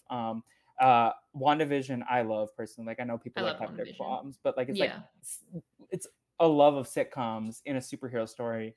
Um, but WandaVision was amazing. It was so self-referential. It was so meta. I was like, I'm back in my community days. yeah. But like, where does your love of the superheroes come from? Like, were you a comic book person growing up, or were you just like a comic book movie person? My grandpa collected comic books. He was like it in again, like it feeds into the obsessive love of media. He had like a room of comic books, so he was very much into the superheroes. Obviously we all loved superheroes growing up. I collected Archie comics. I still have hundreds of like old Archie comics that I mostly got from my grandpa, Betty and Veronica. My parents are moving out of my like the home they've been in for decades, and they're like, what are we doing with all these Archie comics? I'm like, putting it somewhere because we're not throwing it. That's like my most impressive collection of anything, of the Archie comics. But in terms of like the superheroes now and Marvel, I'll just pretty much see any Marvel thing, even though I think it's really fallen off. Although I love the most recent Guardians of the Galaxy, but it traumatized me. Um, I don't even know why. I think it's because of that love of like experiencing things. It's like how much fun is it to just go to a Marvel movie, especially when they used to be excellent. Now Yeah. I feel like the standard has kind of dropped, but yeah, just like the experience of that, or like even when like lockdowns were happening and the Marvel TV shows, which were again probably slightly better back when they started, um like you would just put it on, you'd be like, I feel like I'm at the movies, like this is so fun, like we really went out today. So I'm behind on Loki, but we watched every single Marvel thing, which is crazy because I'm like an extraordinary Marvel casual. It's the kind of thing where again I will engage with it. I'll definitely check out what Reddit is saying, what Twitter is saying, reviews of every single thing because I can't not. Yeah. But then I like it doesn't stay in my head. So no, I know I'm like a massive casual, but I just watch every single one. I I'm also behind on Loki, but, like, I know what you mean, like, because uh, get excited, like, at the prospect of seeing the Marvels in theaters, like, Mm, it's like an event that yeah, you show up to, exactly. like, It's because an experience. even as, like, my love of them has, like, kind of fallen off, like, as the quality has gone down, like, I did not like Ant-Man, Quantumania, Neither. but I remember the day of, I was like, "I'm excited for this." Like, I don't know, like, and then I saw the movie, I was like, "I hated this." Might be it's either my least favorite or my second least favorite Marvel movie, and that's so disappointing because I am a weirdo who loves the first Ant-Man. Um, but Yeah. Well, yeah, Marvel, I feel like I'm just like I feel bad because I know there are like super fans of it, and I like being a super fan of things. I'm very aware of like gatekeeping myself from the super fandom. Like I I have a friend who's a loved Marvel super fan, and I like I don't loved want to. your perspective about gatekeeping though on one of the podcasts you did recently. I'm like, "No, we should be allowed to gatekeep certain things." Yeah. Well, I Like, gatekeep myself. That's why I try like as someone who just like puts so much passion and energy into things. I'm like you have to be at my level, which is fine. You don't have to say that you are a super fan of things. Like, I would never come on and say I'm a Marvel super fan. My friend who's a Marvel super fan, I'm aware you're a super fan. You're the person I come to and I'm like asking you questions about it the same way people do for me in yeah. Survivor. I would never denigrate the time and effort and energy and passion you put into this by equating myself to you. And I just feel that the same grace should be given for the things I put energy into. I love that mentality because, like, I feel like I can be, like, the biggest Marvel super fan in one room, but then if I go into another room, I'm, like, the lowest one, like, on the totem pole, but, like, with Survivor, I feel like for the majority of the rooms I walk into, I'm at least, like, at the top of, like, the fandom in that, like, Yeah. at work, like, I feel like I'm annoying because I talk about Survivor too much, but, like, I am at the point where, like, I don't care. Like, I love this show, like, it truly changed my life, and you're gonna hear about it because I love to talk. Yeah, I mean, Um, I'm someone who doubts myself as well a lot. So, like, I don't, I would never. I feel like I have to prove myself all the time, even with Survivor. So definitely with other things. That's what I'm saying. Even with Taylor Swift, I'm like, yeah, hope you guys consider me a super fan. I've been here for 15 years. Like, I am a super fan. yeah, But I've like literally since no 2007. That was when I got it. Yeah, so it's 16 years, over 16 and a half years. Like I am a super, but I still am like, but you judge me because I can't, keep up with the kids in terms of like, but I feel like I do. I saw the Eras I Tour movie. I had seen that entire movie in Twitter clips. So I love that. My friend, she has a similar love of Beyonce that you have for Taylor Swift, and she's like, no, she muted her closest friends when they went to Beyonce before her because she didn't want spoilers. And I'm like, relatable energy. Um, No, I was not like when I went to the Eras Tour movie. I was like, I like said to my friend, I'm like, oh, cool, it's good that we're going to have the surprise songs now. I wonder what she's gonna do. My friend was like, how do you know? I'm like, I know what she wears during the surprise songs. Like I know what she's about to do. I know what outfit she's in. Which is, I mean, I've had seen so much of the concert, but yeah, I mean, so in terms of Marvel, I would definitely. I know I'm a do you casual. have a favorite of the Marvel movies or I don't characters or a superheroes in general? I favorite. don't know if you're a big like DC person either, but Yeah, I mean DC, I feel like it's very hit and miss. Like if it yeah. gets good reviews, I'll go. That DC, the Batman, I think it was Batman versus was it Batman versus Superman? It was one of the Batman movies that started the rule Peter and I have around we only want to pay combined to see something that is we want to pay less than its Rotten Tomatoes score. So, Smart. because we saw that movie and it had like maybe 30 something percent, and we paid like for the tickets and I'm like, we paid more. Yeah. That's too much, Even like the we old didn't school like. Batman movies, like the Dark Knight stuff, or even I going love further Dark back, Knight. like the Yeah, I really 90s love. Batman. I Or love the Dark Knight. That was yeah. like we saw that in high school, so that was like a big. So that like yeah, I mean I love like like all the big franchises. Like I'm Yeah. interested in pop culture and like things that are important to the cultural consciousness. So Yeah, I love that take. Because like even things that I'm not super well versed in, like I'm curious to see like these big franchises like James Bond, which I've seen like one or two movies, but I'm like curious about like its place in pop culture history and like its legacy. Like, I feel like you can relate to that in terms of like the big stuff as well, even if you're not big. But are you a yeah. big Harry Potter person?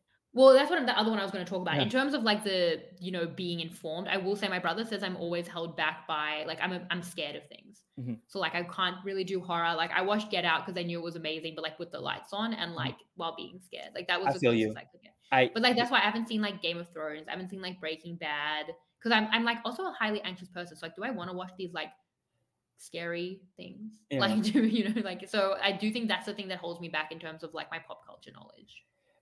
I am such a big scaredy cat. Like I make a joke that like Scooby Doo is my threshold of like Yeah, scary. But I you used to you be were scared of even like mentioning Scary Movie. you were even mentioning like that you would jump behind the couch when Snow White's Yeah. evil queen. Yeah, like Yeah, I for was very sure. much the same way. Like I don't like scary things. Like I refuse to watch certain scary movies. I've seen Nope and Get Out, but I have not seen Us. But I don't like scary things at all. I'll Yeah. go to horror nights because I like a theme park experience. But I am the person who's like, move, let's get out of this haunted house as soon as possible. Like, Yeah. I am the entertainment sometimes. People said that I'm fun to go to these things with because I jump and scream at everything. Yeah. Um, Well, I'm the thrill seeker. Like I love roller coasters, but I don't like and like the blood and the gore, yeah, that's not really me. So that's the things I missed out on. But Harry Potter you mentioned, yes, I have that in my list as like a foundational like I'm not a big reader, yeah, which is bad as a writer. same. I'm not a huge book person, but Harry Potter again, right around the exact right time growing up through the series was so important to me that I also feel like it was one of those things that I like ascribe my identity to. And I know I make fun of it because I've literally made fun of Tori because she was like, "You like Harry Potter? We all like Harry Potter." It's like literally core to we who like modern humanity. But yeah, I had a group of friends at school and we were like the Harry Potter crew. We spoke about it all the time. It was probably my like Survivor. I was also talking about Survivor at the time, but like even more Harry Potter. Read the books all through my childhood multiple times. And again, it's like it's also that meaning to me because my grandparents bought me all the books and then they would write in it. I have a note with my from my grandparents. They didn't know what Harry Potter was, but they just knew that I loved it. Yeah, And they would just like they would have like a note that's like we love you and you love these books and we want to always buy you the books and we will buy you the next one that the author is going to write. I'm like, you don't even know the author's name. Like, but for me, it was just like, again, like it's a way that I see media and how that's important to me. And I still have the books with like inscribed from my grandparents. And then I also, Harry Potter to this day, like with my friends who loved it. Like I got this, Peter bought me this game, Code Names? I love Like, Codenames. yeah. I So he used bought to me play with Harry Potter. the RHAP patrons like way back when I Yeah, first started yeah. like dipping my toe further into the online space of like Randy Newpole. You mentioned Yeah. him earlier, and like Randy and who else? Like Kirsten was there. Like we would play Codenames a lot. Jenny.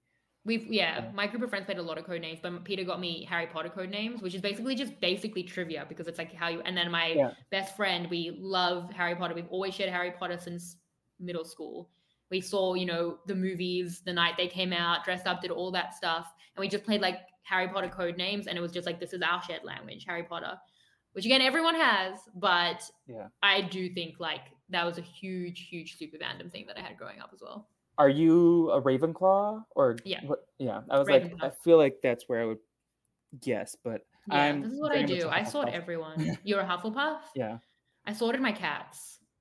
What is Um, Angelica and what is Eliza? Eliza's a Ravenclaw. She's super smart. So she's my first Ravenclaw cat that I've ever had. Yeah, And then, like, I've had smart cats, but like Melly was a Slytherin. Does anyone care about the houses of my cats that you were I hosting this? do. Yeah, and then, well, Angelica, the reason I do it is because Angelica, sweet little girl, she's not the brightest. And that's why everyone's like, isn't Angelica meant to be smart? I'm like, well, we didn't know that when we named her. She's just like this little, like, lost puppy, but she's a Gryffindor. So that's why I'm like, Jelly, I don't understand you. Like, you're a Gryffindor. I'm like, I don't like, I'm not a Gryffindor even remotely. So like, she's so brave, but in a silly way, like Yeah, Gryffindors are. She's like, "Oh, I'm brave. I want to go into that." I'm like, "That's the oven, Gel. Like, don't." yeah, So I'm like, "This is why like I'm trying to understand you, but I don't understand Gryffindors." So that's why yeah. it's important to know what they are. So that's how I can try and deconstruct my cat's like mental approaches. And what is Peter? Ravenclaw. He's Ravenclaw. also probably a Ravenpuff like me. Indifferent. He's probably We're probably pretty similar. Honestly, a Yeah. lot of people in my life are Raven puffs. Yeah, I feel like a lot of the people in our HEP world are like Mike Bloom gives big Hufflepuff energy. Yeah, he Yeah, is. yeah. Mike Where's would Nick? be Is Nick a very much a Hufflepuff also? depends who you ask. I mean, from that first season, people would have said Slytherin, but Slytherin. they're Yeah. wrong. So yeah, I think he's probably a Ravenclaw. Honestly, a lot of these like it's a lot of Ravenclaws would like what we do, Yeah. like obsessing over, like poring over books. Like that's a Ravenclaw thing. That's what we do with TV, right? So it's like that's how we all kind of meet in this like analytical way, high key Ravenclaw. Yeah, I would say like I'm more Hufflepuff than Ravenclaw, but I definitely have like gotten Ravenclaw on some of these tests. Um, like Mm, is there like a way where it's like you're you know how like I'm a Leo star or sun, and then like my moon is like Taurus. I feel like mm. I'm a Hufflepuff sun, and then Ravenclaw rising or whatever. Well, Like they did it by percentage when it was on Time Magazine, like not the Pottermore ones. Like, and that's yeah, why I was like 60% Ravenclaw, like 38% Hufflepuff, and like 1% Slytherin and yeah. 1% Gryffindor. So I that's need why to. I do. I think yeah, this is Harry Potter to so much of our generation is so foundational. I need to rewatch the Harry Potter movies because again, I'm not great at rereading. I read the first book and a half during the lockdown, the pandemic, and then just didn't. And I've also been bad at rereading the Percy Jackson books, but like that is a very formative series for me as well. Mm. Um, Well, rereading Harry Potter for me when I was younger was like also my comfort thing. yeah, And that would be like something I'd look forward to. Like I remember when I finished high school and like got through all my exams, I was looking forward. I'm like, I'm going to reread all of Harry Potter. That's probably the last time I reread all of it. Oh no, I think I reread it once since then. yeah. No, I need to reread them, but I like you. I'm a I'm very never bad going to reader. reread them again. Like Yeah. I can't go back. I Um, can't rewatch things. Can't did, reread things. did you Too ever much time. Did you ever read The Kingdom Keepers? Since you're a big Disney person, No, no. I It's like didn't. about these kids who like fight the Disney villains at night when everyone goes home from the theme parks. That's Like, so fun. yeah. But I can't. I struggled. Like, I want to rewatch the Harry Potter movies, but Pettigrew terrifies me. Like, as like I don't know. They did like stuff with the effects that like I don't know. He terrifies me as a kid. I didn't like the third one. Everyone says is the best movie. Terrifies me. I Too love scary. the third one is my favorite. Yeah.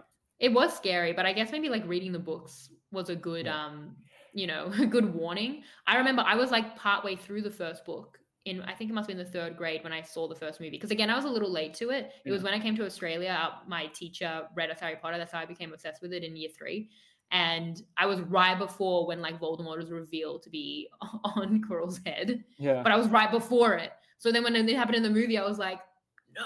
I was like, it's definitely afraid of that. It's So terrifying. Like even the yeah. books, like so as my mom read the books to me when I was little, and then like so I have a sentimental attachment to Harry Potter, even though like growing up it didn't really stick with me like it did a lot of my peers. And that's why like I say Percy Jackson's my Harry Potter just because it was like the thing that I was like obsessed with.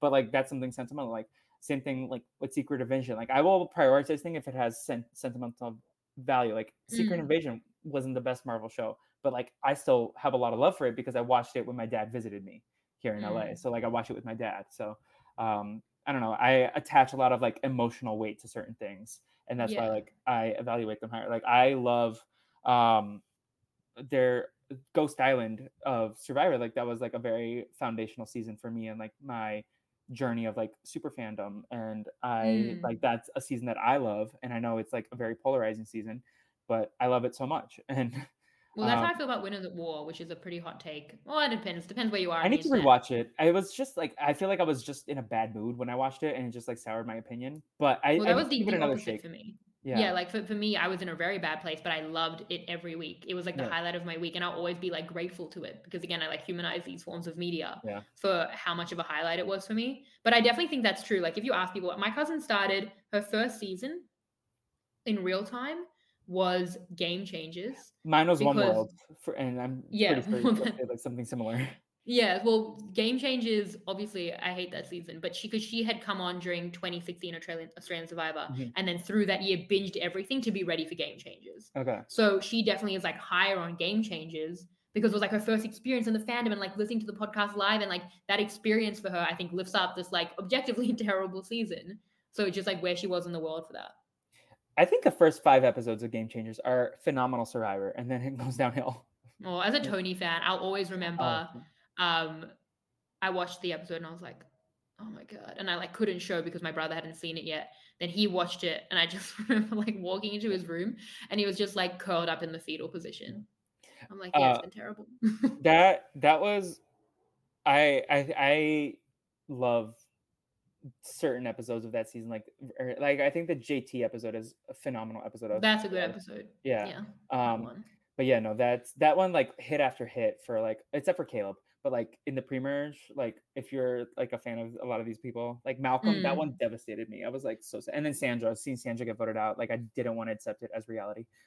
Yeah. Um, Well, Malcolm's the one, like, in terms of my Survivor fandom, I always say that, like, I became a Survivor fan because Rupert played back to back. yeah, Like, I got up, and it was because of Harry Potter, I've always said, because Rupert reminded me of Hagrid. And mm, I think that's more of a phenomenon. I've always said that that's something that probably got kids in during the early days of Survivor.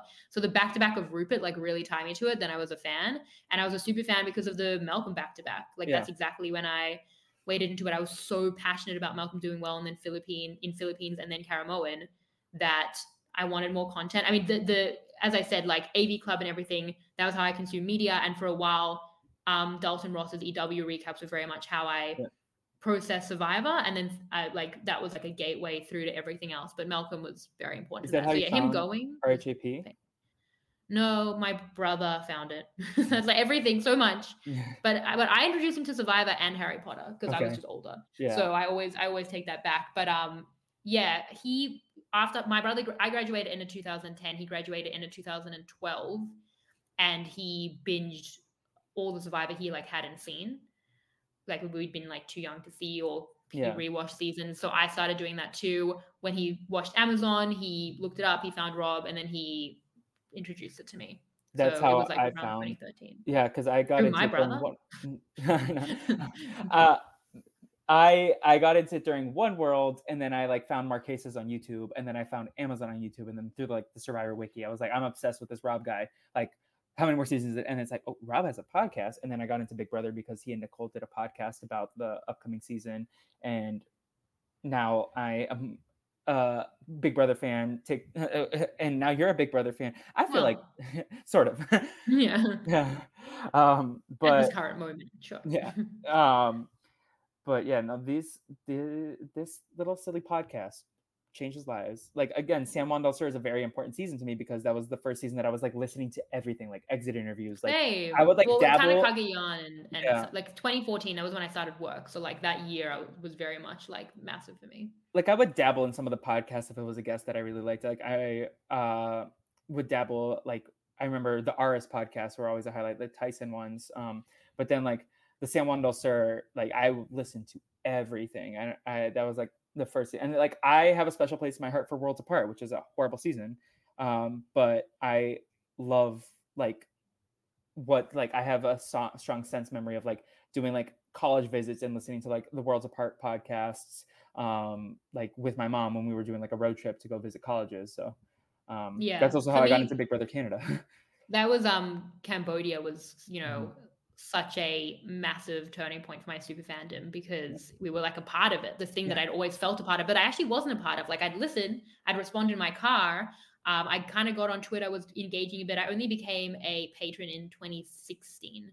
That's So when I like became a patron. yeah, so I like the end of 2016. So I wasn't like engaging as much, but like I just felt like I felt like I was part of this thing that I Yeah. wasn't in any vocal way, but my brother and I would share it. We would talk about every podcast because my parents are cleaning out our old house. We found like all the birthday cards I made him, and I put one of them on Twitter, which was like a like 30-page document because his birthday was on day 39 of Cambodia.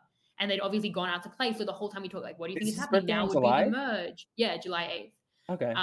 And so I like we knew exactly when they were starting, so we like were very aware of it. So I'd like conceptualized the final tribal council for Stephen to win. He had this like alliance with Kelly and Wu because they had which final tribal losers. And then I like, went through the whole jury and every question. It was pages long. And it was honestly, I think, pretty good. And then like, so we found like, it's so indicative of the way that like media has been so important to my relationships, especially clearly with my brother, who I've mentioned so many times in this podcast, because we share all this media. But like all the cards, or like one of them was I'd like cut our faces out onto different duos. So I think I had like Stephen and JT, like Troy and Abed, like Turk and JD, and I just like had all our like, so it's Right. like if I could just like see, like just seeing that, it's like it's very clear. I like in the cards I'd like written, I'd rewritten the lyrics to all of the Book of Mormon Yeah. songs. Like it's so like clear like how foundational all of these things were. But Survivor, obviously, like I was a fan for ages. It's not like I found it and then became a super fan. Like I was a fan my whole time, like my whole life, pretty much since the age of 10. In high school, I very much feel like I was also the Survivor girl Yeah. because I think I just yell about my passions louder than other people. Like I'm like the Taylor Relatable. Swift girl, the Survivor person. Like definitely, I remember when Heroes versus Villains was on, like talking about it more than anyone else was talking about it. It's like in school. I feel like if you're following my life now from school, you'd be like, she did like Survivor. I Yeah. get it. So yeah, I mean, I always loved these things and felt attached to it. So finding the fact that then like we're in an era where communities are built from it. These things didn't exist. Like loving Taylor Swift, there's like a Taylor Swift community that I'm not in, but like they all have each other. You know, the Yeah. Survivor community, like these things were just like invented later on in life for people who were already really passionate about stuff, loved to analyze it and wanted to talk about it, and then it just like evolved into these communities that, like, thank God I live in this era. I feel because that's like perfect for who I am. Yeah, like I mean, Rob is responsible for some of my best friendships, and I know it's the same for you. Like you talked about Mike and Nick, and like Rob is like instrumental in like some of my closest personal relationships. We might have said this in the pre-show, but like I feel like Rob is like at least top 5 voices that I've heard in my life. Like, Yeah, yeah. probably. And then also just like to circle back to like what you said about your relationship with your brother in terms of these shows. Like I got my brother into it. My brother and I have a 6-year age difference, but like one of the nerdy and maybe a little bit toxic things that we would do is like talk about our classmates and then in our head like be like, okay, so we're playing Big Brother, and then this is like, and we would like make a whole Excel spreadsheet about it and be like, okay, so who's the HOH, which of your, and it would be like my classmates versus his classmates, and then we would like always argue of who actually won the season, like but that was something fun. And like I mean we would like do branch steals with people that we knew. Like so it reminds you, the way you talk about your relationship with your brother reminds me a little bit about that. My brother's like not as into reality TV as I am, but it's always fun like when he gets like fired up about something. Like he got really into the challenge when Jay got on the show, like Jay from Millennials vs Gen X, because he's a big J guy, and like so he tells me what happens on the challenge when I'm not watching. Yeah, I tell my brother what's happening with Suri. Like Suri's in Yes. trouble. Now she's fine. Like that's what I've been. But it's funny how to just like you could literally track my life in just like pieces of media my brother and I have Yeah. shared together. Pretty much like Taylor's mine, but What's like something other of his that's not yours? his is probably more from a sport perspective. Okay. And then he does all the scary stuff. He did Game of Thrones. He did Breaking Bad, Better Call Saul. He's like always telling me to watch it, and he knows I'm not going to. Maybe one day with enough pressure, but like literally, if you track it, it's like we just love this thing now. Like we love Disney together. We love Cartoon Network. Now we love The Simpsons. Now we love sitcoms. Now and Yeah. Survivor and Hamilton and like musicals, as he as well with musicals. So that's just like literally, you could just like track my growth in life over 30 years with just like these pieces of media. So it's Yeah. pretty clarifying for who I am as a human being. You briefly mentioned sports. Is there anything about sports that you want to talk about? Like, because I know you love football and Yeah, football was it's yeah, I mean, I'm not a sporty person. I'm not like a in terms of like cultural phenomenons, that's the one I miss. Like yeah. everyone will be into the Olympics, I'm like not me. That's the one I can't I on. see. I like to say I like the weird sports. Like, if volleyball was more mainstream, I would watch that. And like, I feel like I could get into like because I maybe it's because I played volleyball. Like, I love watching swimming and gymnastics, but like, you can miss me with like American football. I like the World Cup. I like the big events, but uh, I am like sports is something that has passed me by. I want to get more into sports, but I know Mike Bloom's become a recent sports Yeah, I fan know. again. I know we went to a game last year, the NFL, but my weird sport would be ice skating. I actually love to ice skate and also watch ice skating. I feel Like like it's figure like skating or flying. speed skating? Figure skating. Yeah, Like so see like beautiful. I like sometimes YouTube it. It's beautiful. But yeah, in terms of sport, it's always just been Australian rules football, which I was extraordinarily passionate about. Another thing I shared with my brother, a huge thing that I shared with Peter. Obviously Peter's completely obsessed. And I was probably equally obsessed with football and Survivor. Yeah. Like in like 2012 when I was becoming a super fan of Survivor, that was when my football team were really good through like 2013 to 2016ish. it was like an equal passion. But then I became a Survivor commentator and podcaster. So Survivor just like ate up the space in my life where also my team got a lot worse, but also um, I couldn't watch. I used to watch like every single game, and that was another thing that also, in terms of relationships, like was important to me because I shared it with my brother and my dad. My dad's a massive footy fan. We would watch like all the post game shows together, like after high school when I was living at home. And unfortunately, now I feel like I don't have enough space to commit to how passionate I was. And it makes me so upset because I have these standards for myself. Same with Taylor Swift as well, where it's like, I love this thing so much, but it grows and changes and I need to grow with it. But like my Mhm. time is getting more limited. Like something has to give. So with football, I feel like I need to put in so much more work and effort to be at the fandom that I used to be at with it, which is something like I want to do, like because it's so important to me, because it's something I know that I love, but it's also something where it's like, am I going to be able to do that? Like, where am I getting that time from? I really just need like a time turner. I can relate to this. I was having this like anxiety today, like knowing that I was like speaking to you, and I was like, I've been a bad Survivor fan. I haven't seen Dino's returning season, like the Outcasts, or Well, you should, because it's yeah, great. and I've seen only 4 episodes of Survivor with George, and I feel like a clown for not doing that. Like, because I But watched I like feel like that with Survivor myself.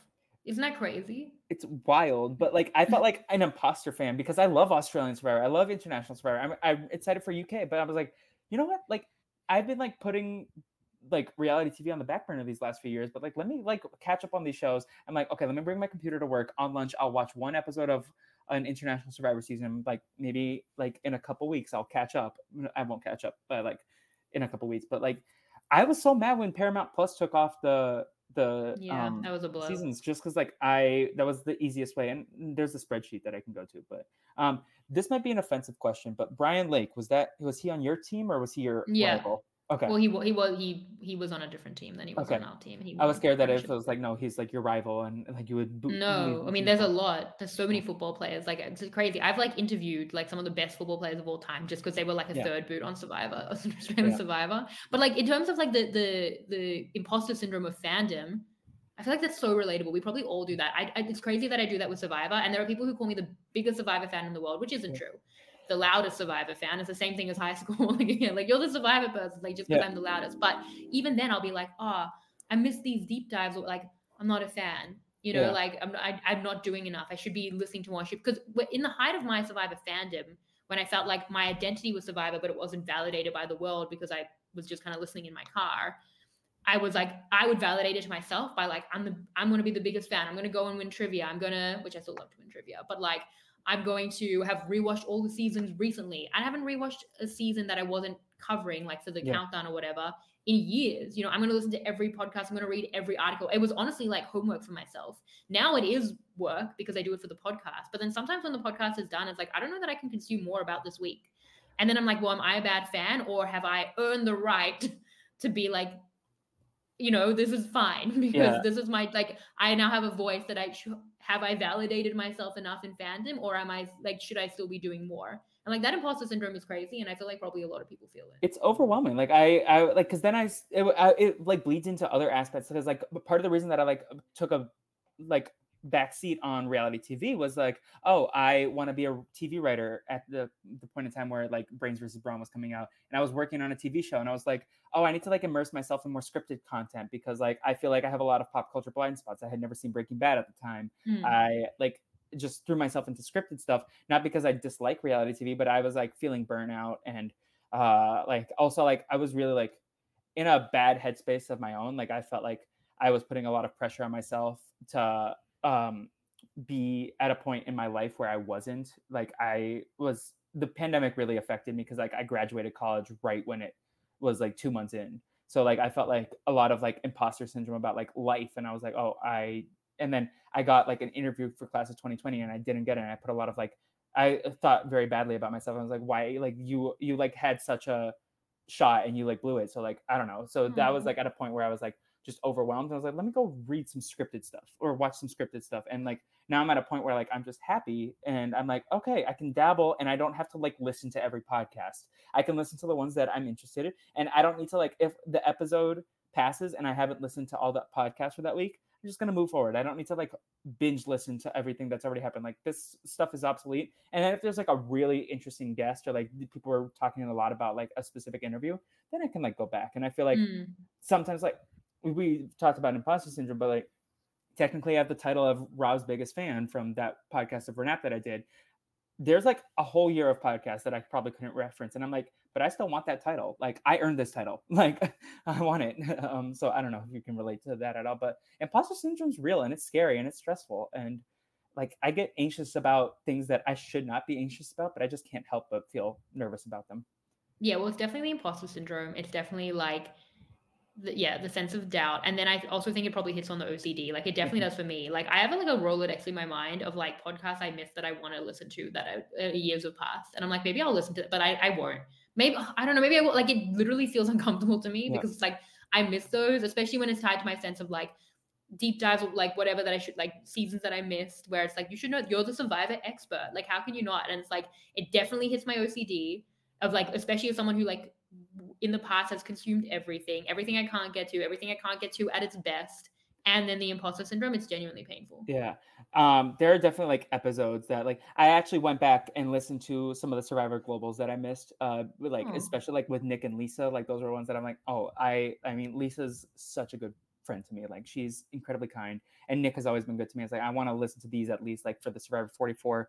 And they were back to back too. So it was like cool to hear like your perspective of like what was happening. But like some like you can't really scroll back to certain podcasts in the feed, but like it's no. I would love to like find a way to access them. And I know Rob is like You working can on a Google new it. app, Just but do it like on desktop. Yeah. yeah, I'm not good at watching podcasts. That's weird. Like I I also understand don't. why. I'm just like Hmm. it's probably because I listen on faster speeds and I'm not used to seeing people um Yeah.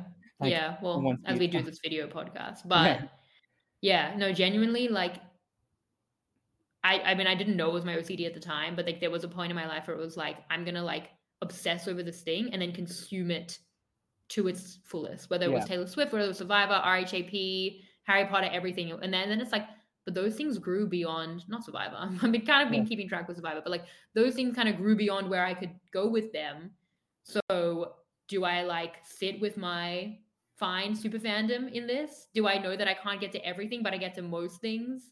Like, and it's definitely a sense of the OCD and it's definitely a sense of the imposter syndrome because like it's impossible to be passionate about all these things that especially like continue to grow and evolve Yeah. and maintain every little bit of it and like have a life and get sleep and like have a job. It's just not I possible. and like I've been trying to work on it. Like with podcasts, like I the other day deleted all the Talking with T-Birds that I hadn't listened to. I'm like, I'll re-download them if I have time, but right now, like I just need to take baby steps to clear out my podcast queue.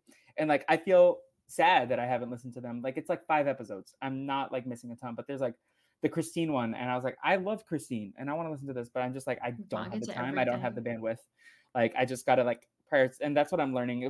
There used to be a time where like there wasn't a ton of the podcast. Like I remember I watched Survivor New Zealand, Thailand, and then I binge listened to all your podcasts on the plane to Brazil one time. Like not all at once, but like it was like one plane ride. I listened to a ton of them, and then because I don't sleep well on planes, and I was like, I don't think that's an option these days to like go back and listen to a whole season of podcasts, like just because there's so much out there. Like, I know. I don't know that as a there's more content all the time. There's like evolving content mhm. on like what we already love. I don't know that as a podcaster I should be saying like it's fine, skip things. Like don't. Yeah, Not my podcast. yeah, no, Listen to every single one. But no, it's so hard. It's so impossible. It's been weird that like I think my brother listened to every single thing I'd ever done, but then he's not watching Big Brother, so he's missed that. And he's his not recaps watching are The great though. Traitors. Yeah, I Yeah, feel like well, he's not a patron. He could, but I'm like those recaps honestly just are fun. Like I yeah, tell him about it, but like it's been weird to be like I'm doing like this thing that you're not a part of. It's yeah, like it's just weird. But like even he, I evolved. My content evolved beyond what he could, you know. yeah, In The Crown, he wasn't watching The Crown, so it's just impossible. It's yeah, just if even he can't do it. My mom's the opposite. My mom will be like, she can't she's not a podcast listener. You know, if you're not a yeah, podcast listener, you'll never find space for it. If you're a podcast listener, and I honestly go between both depending on where I'm at in my life, but it's kind of like if you're like there are days where you'll be like, I can listen to 5 podcasts a day. Like I found space wherever I needed to. And there are days where it's like this took me a week. Like I just wasn't in the mode where I was pressing play. For my mom, she's never pressing play. So she's like, yeah, I'm still listening to this podcast of yours. I'm like, that was a month ago. Like that is yeah. redundant now. I feel like my podcast listening is like either in the car or when I was walking to class in college or when I'm like doing something mundane. But like I feel like with both of us, like I do like I write a lot, like I want to write, like I am doing stand-up, so I'm writing jokes, I'm like doing other stuff, so I feel like I can't divide my attention. But if I was like making a spreadsheet, I feel like I would be able to listen to podcasts more because Mm. it's just like more background. But um I don't know, I feel like you work in a very creative space as well, so maybe it's hard to like listen to podcasts There's quite a bit of admin. yeah. Like, it depends how much you can separate your mind, I think. I mean, I do enjoy like cleaning the whole apartment while like putting on a podcast and being like, Yeah. I got through that whole podcast. But it honestly just depends. Like, yes, like sometimes I'll like listen in the car and get through a whole podcast. But sometimes I'll get in the car and just like put on the radio or just like be alone with my thoughts. I'm actually being alone with my thoughts a lot more at the moment. I'm It's not trying good to for do my that as content well. consumption, Yeah. but I'm doing it a bit more. Do you listen to other podcasts besides RHAP, or is it mostly just RHAP? I really don't actually. I can't Okay. even imagine expanding out from that. Like, there's already too much for RHAP, and it is hard because it feels like my podcast consumption is very much connected to my Survivor consumption. Mhm. So it's like, if I'm just like drained on Survivor, then I'm not listening to podcasts. Probably if I found something else that was more like less work for me or less tied to this like very serious thing in my life, I could be more of like a podcast listener, but I'm not. I'm like an Yeah. RHAP listener that is genuinely like where I'm at. Unless it's something I like really need to like specifically listen to. If someone sends me like a certain episode that might be helpful, but even then, like I'll probably like skip through it. Like I'm Yeah. like 3 times seeing it, like getting the information. No, I can understand because like I'm someone who doesn't like adding more to my plate, but then it's like, oh, there's this podcast, and like I've really gotten into like Nicole Byer's podcast, and I'm like, well, I that's the only other one that I really prioritize. Like if it drops in my feed, I'm like, okay, this can go to the top of the list. Oh, and the Glee rewatch podcast. Like I wasn't a big Office Ladies person, but I'm like, oh, I love Glee. But like it's also like a lot of the podcasters have like offshoot podcasts, and I feel like overwhelmed. Like if I enjoy listening to their content, um like a lot of these people that are my friends also like Yeah, I Esther completely Sterling has agree. her podcast with Sarah Ferguson. I was like, Mhm. I don't watch a lot of this stuff, and I feel like a bad friend for not listening to the podcast. So I like have it downloaded, but I'm like, I don't listen. Like, and then it overwhelms me that I'm Yeah. like, I have to support my friends too. Yeah, Um, well, I have Survivor friends who'll do interviews. I'm like, hey, I got to like prioritize these interviews yeah, because I want to support my friends. I'm actually getting really stressed out about how much content there is that I will never consume in my lifetime. this it's is so this is overwhelming. how we should be feeling at the end of this podcast. Um, is there anything we haven't really hit on that like affects you? I'm sure like as soon as we hang up, you'll be like, oh well, we have this thing that we didn't talk about, but um, This is what I wrote down. Like I think we got to everything that okay, I mean, I've literally been thinking through my life in like yearly stages with like yeah. the media I loved. I don't know that there's anything else that's like that much more important. Is there like Yeah. something specific that like is yours and Peter's both like that you share? Because like I liked asking this question to Rob about like what he likes to watch with Nicole, and and then I asked him like how being a dad affects what he watches. But like in terms of like what you watch with Peter and Angelica and Eliza, like is there anything that you all Aw. share? Yeah. Well, Jelly's really getting into Survivor. She's a challenge girly. Like she's like can like really watching, which is really cute. For Peter, a lot of it was football and Survivor, which is funny because he has, I feel, a lot less time for Survivor now, and I have a lot less time for football. He didn't finish 44, but that was like the first time ever. Otherwise, like he will watch, but it's just he can't like be as involved in it. Otherwise, with Peter, I feel like it's all like moments in time. Like we watch everything together, and then like Go we to the watched so much movies, stuff right? together. Yeah, Yeah. but like in TV shows as well. Like we watched all those sitcoms, watching Succession, like we're watching The Devil's Plan now. The Genius was a big one. I quoted The Genius in my wedding speech because I felt like that was such a moment in time where we like spent like a whole summer watching every season of The Genius and we shared that. So in terms of like long term, maybe this will be the one that I hang up and I'm like, ah. But when we have like he's less into dramas, we have pretty similar tastes. So it's more like, like we watched Severance last year and we like love that. So it's like we watch these things together, but it's more in these like in like a Mhm. seasonal way. Like we watch Abbott Elementary together, we watch Brooklyn together, like all of these things. But I don't like I feel like the overarching things have always been the things that we're passionate about, which for him is and for both of us was always football. And for me is Survivor. And Yeah. thank God he's a Survivor fan because can you imagine like if he wasn't? Was he a That Survivor fan before you started dating, or did you convert he him? had watched it like as a kid, and so he could same with like watching with his family. Then his ex girlfriend was actually a big Survivor fan, so he would watched with her. And then when they broke up, he was like, didn't want to touch it because she was a Survivor fan. Then I'm like, now you're gonna date someone who will later be called the biggest Survivor fan in the world. So then he got back into it. It only been like probably 2 or 3 seasons. And then when we started dating, and he loves Survivor. It's the kind of Yeah. thing that he like because of all our similar interests that he would really like. So he went back and watched a lot. Like he hadn't seen think like Token Teens. That's like his favorite Oh, that's season. beautiful. He watches, Global as well. He's like friends with the people as well, right? Like the Yep. similar Oh, friends that yeah. I have. So he feels, I think, pretty connected to it. But, But he's not as big a he fan would as have Sari to. because he's not watching Big Brother with you. He's just hearing about it. Well, he loves Suri. I remember like when we watched The Traders Yeah. this year, and we like stayed up too late to watch, like to finish the finale. And then Yeah. like, and he had to get up early for work, and he like woke up the next morning. He's like, I'm so tired, but like Suri's win is gonna like power me through the day. I'm like, this is why I love you, because you love Suri. So again, like he's not watching Big Brother. He would never have the time. He barely has time to watch Yeah. Survivor, but he very much. I also because he's friends with Zach. Like he very much like we Yeah. talk. I put up a video of him like naming the players. Like we talk about it most days. I'm like catching up on like how Corey and Suri specifically are doing. So he's basically watched it by proxy, I Yeah. feel. He can also just watch a clip show later. The like Big Brother fans, they like will pull He through got with it. all the clips. Yeah. Yeah, I think he's aware of what's going on. Is there anything else you want to mention? But is Like, there? I don't I feel know. like What is no.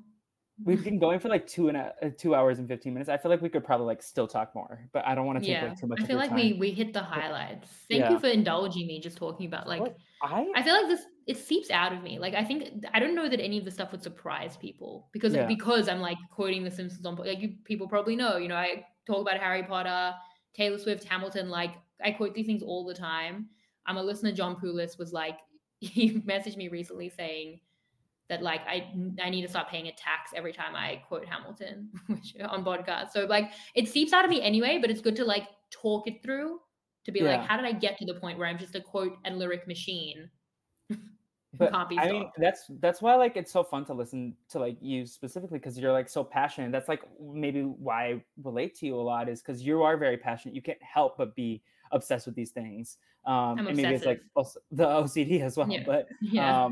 But like I can relate to that. Like I was that kid who was like talking about Winnie the Pooh, and then like years went by, and I was like talking about Disney Channel and Nickelodeon cartoons and Cartoon Network, and then like my next phase was Glee, and like then Survivor and Big Brother, and so like I can also see the parallels in my life where like I have my obsessions, I go all in, and then eventually I'm morphs, and like Survivor will probably always be like the constant that like will never like change, but like my relationship with the show might change. Like 43 and 44, I kind of just watched as a casual, but then I popped my head back up when Brandon got cast, and I was like the recaps again, like the suits, and just like throwing myself back into RHAP because I don't know, maybe it's because like a lot of us are anxious people, but I feel like the RHAP like community as a whole, I feel like a lot more people have empathy than the people I've met in the real world. Like I feel like these, for the most part, like at least the people that I've interacted with, like the majority of them are like much kinder and care more about how other people are feeling and like what they're going through than like I don't know, maybe I feel like there's something there that I can't articulate. I need to give more thought to, but generally some of the most incredible and nicest and kindest humans that I've ever met, even people that I'm not super close with, like I just feel like they're really kind and genuine people who care about others. Well, maybe there's a sense of like thoughtfulness. Like if you Yeah. care enough to kind of deconstruct these things, maybe you're thoughtful, maybe you're empathetic. It's definitely a community I feel of people who are obsessive, which is where I've like met those kind of kindred spirits, I Yeah. feel. Because like I think that's the thing with me. Like that's why this media like seeps out of me, is because I'm just like such an obsessive person and always have been. In a way that I've always said, like everyone's biggest strength is also their biggest weakness. And I feel like Mhm. my passion and obsession like is the best part of me. Like that's like what I can offer the world.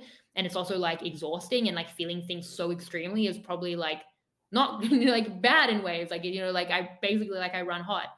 And my friend said this to me recently. She's like, I don't know anyone that like loves things as much as you do. But I love loving things.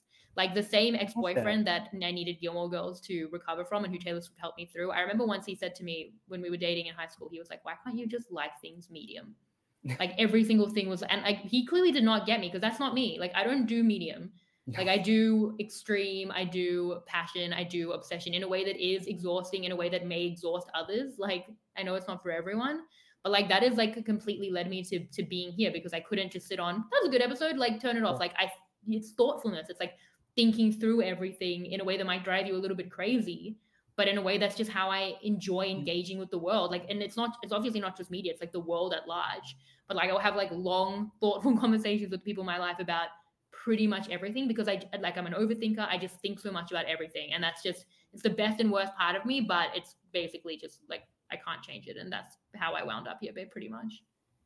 That is awesome. Like I can relate to everything you just said. Like I like talking to people about like anything. I feel like if there's like passion, like it can draw you in, and whether it's like about culture or media or history, like I feel like there's so much, like I just am curious about like how people see the world, and that maybe that's why we love reality TV, because I feel like that's something inherent. But like you said, we're overthinkers, and that's like sometimes the best part of us, sometimes the worst part of us, because we overanalyze everything. And Yeah, I don't know, oh, the it's way you put that definitely was like amazing, and I really echo everything you say. yeah, I mean, I think that the passion is a good thing. Like one of my favorite things about that quality is like making other people passionate about it. Like Yeah. my mother-in-law loves musicals. We share that a lot. We watched Hamilton together when it came out, the movie, and we also then saw it live in Sydney. But I feel like I was like, I love this thing. It's so good. And that made her like connect to it more. And it was like, it helped her be passionate about it. Survivor as well. Like hearing people say, listening to the podcast got me into the other franchises or like made me more of a super fan. Like sharing that passion and making people passionate back is like my favorite thing about that quality, where it's like, this is actually like a good value where like if you can see why it means so much to me, like maybe you'll start learning about it where in a way where it can mean something to you, and then maybe you'll have something that you absolutely love. Like that's such a great thing. So maybe I'm on the side of like good passion, but then when I'm overthinking things to a million, I'll Mhm. be like, this is not a good quality to have. So I'm on, Oh, it's when I'm trying to best and fall asleep worst. in bed listening to Friends or Survivor or whatever I have in the background, and I can't fall asleep, and I'm like over analyzing like a conversation I had. I was like, "Are they mad at me? I don't know." Like that's Yeah, like the yeah, when I'm like overthinking.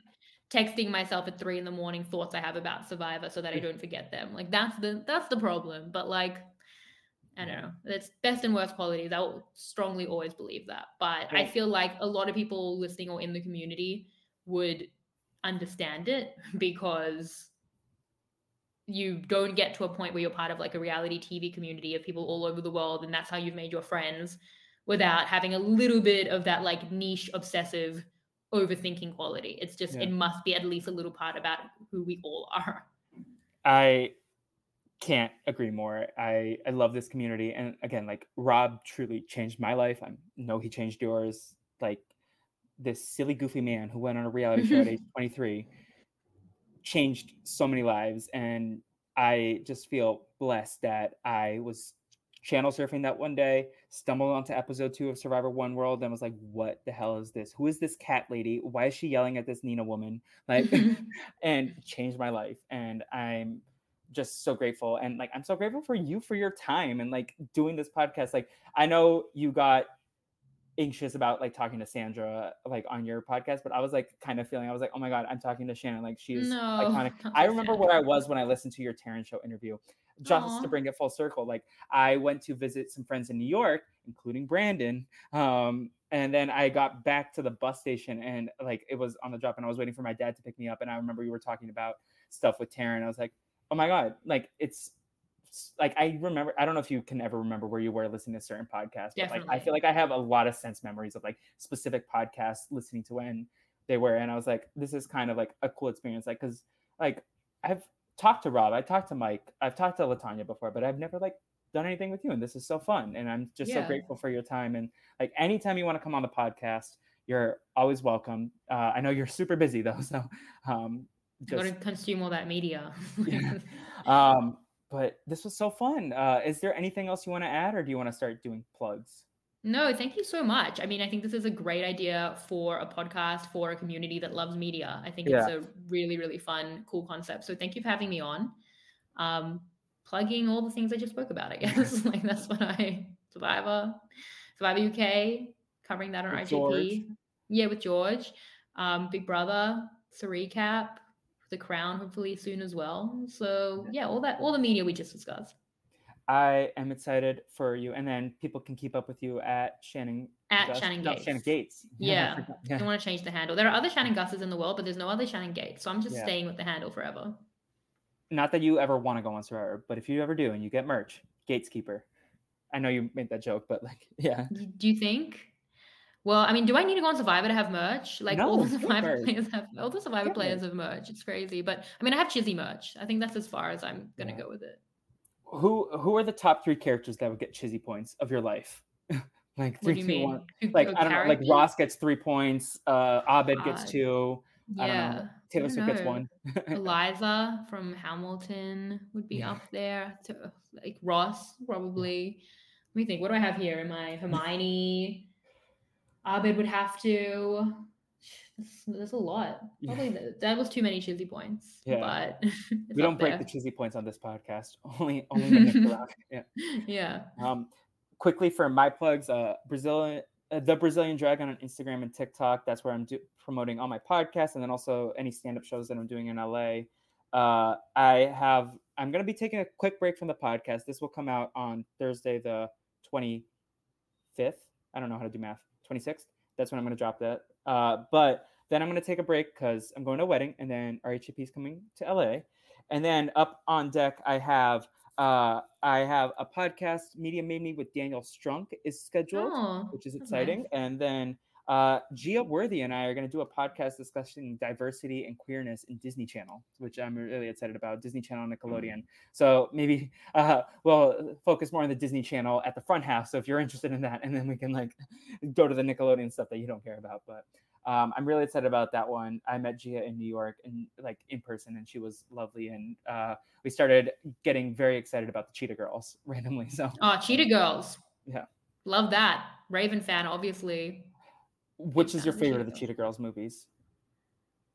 Probably the first one. That's the one I remember the most. Yeah. There's a Cheetah Girls movie called One World, which is tying it full circle. How many Cheetah Girls movies are there? 3. But the third one doesn't have Raven. Yeah, I definitely watched all of them because I definitely remember when Raven wasn't First there. one is just like general Cheetah Girls. Second one is Cheetah Girls in Barcelona. And then third one is Cheetah Girls in India. Iconic. But some bangers in all of them. But anyways, Yeah. Shannon, not to go like way old school RHAP, but is there a hashtag you want people to like use if they listen to this podcast? What's the hashtag? I don't even know. Yeah, we used to. I miss the hashtags. What do you have something? What are we thinking? Something about how Angelica likes challenges. I don't know, like something about gel. Challenge girly jelly. No. There's Griffin gel. Griffin gel. She's the Gryffindor. I'm gonna start calling her that. Griffin gel. My baby. And yes, when you come to LA, please let me know. I will get you on that Warner Brothers tour, so you can't wait. Go to see all the Friends stuff and all the Gilmore Girls stuff. Yes, all my comfort shows. Yes. Maybe if I'm having a bad day, that'll be great. Perfect. Well, thank you again so much for joining me on the podcast. Until next time, everyone. Obrigado for listening. Goodbye. There's nothing rich folks love more than going downtown and slumming it with the poor. They pull up in their carriages and gawk at the students in the common just to watch them talk. Take Philip Schuyler, the man is loaded. Uh-oh, but little does he know that his daughters, Peggy, Angelica, Eliza, sneak into the city just to watch all the guys. Angelica, Eliza, and Peggy, the Schuyler sisters. Angelica, Peggy, Eliza, Daddy said to be home by sundown. Daddy doesn't need to know. Daddy said not to go downtown. Like I said, you're free to go, but look around, the revolution's happening in New York. Angelica, work. It's bad enough Daddy wants to go to war. People shouting in the square. It's bad enough there'll be violence on our shore. New ideas in the air. Look around, Angelica, remind me what we're looking for. She's looking for me. Eliza, I'm looking for a mind at work. I'm looking for a mind at work. I'm looking for a mind at work. Whoa, whoa, whoa, whoa, work. Ooh, there's nothing like summer in the city. Someone in a rush next to someone looking pretty. Excuse me, miss, I know it's not funny, but your perfume smells like your daddy's got money. While you slumming in the city in your fancy heels, you searching for an urchin who can give you ideals. Sir, you disgust me. So you disgust me. I'm a trust fund, baby, you can trust me. I've been reading Common Sense by Thomas Paine. So men say that I'm intense or I'm insane. You want a revolution, I want a revelation. So listen to my declaration. We hold these truths to be self-evident, that all men are created equal. And when I meet Thomas Jefferson, I'ma compel him to include women in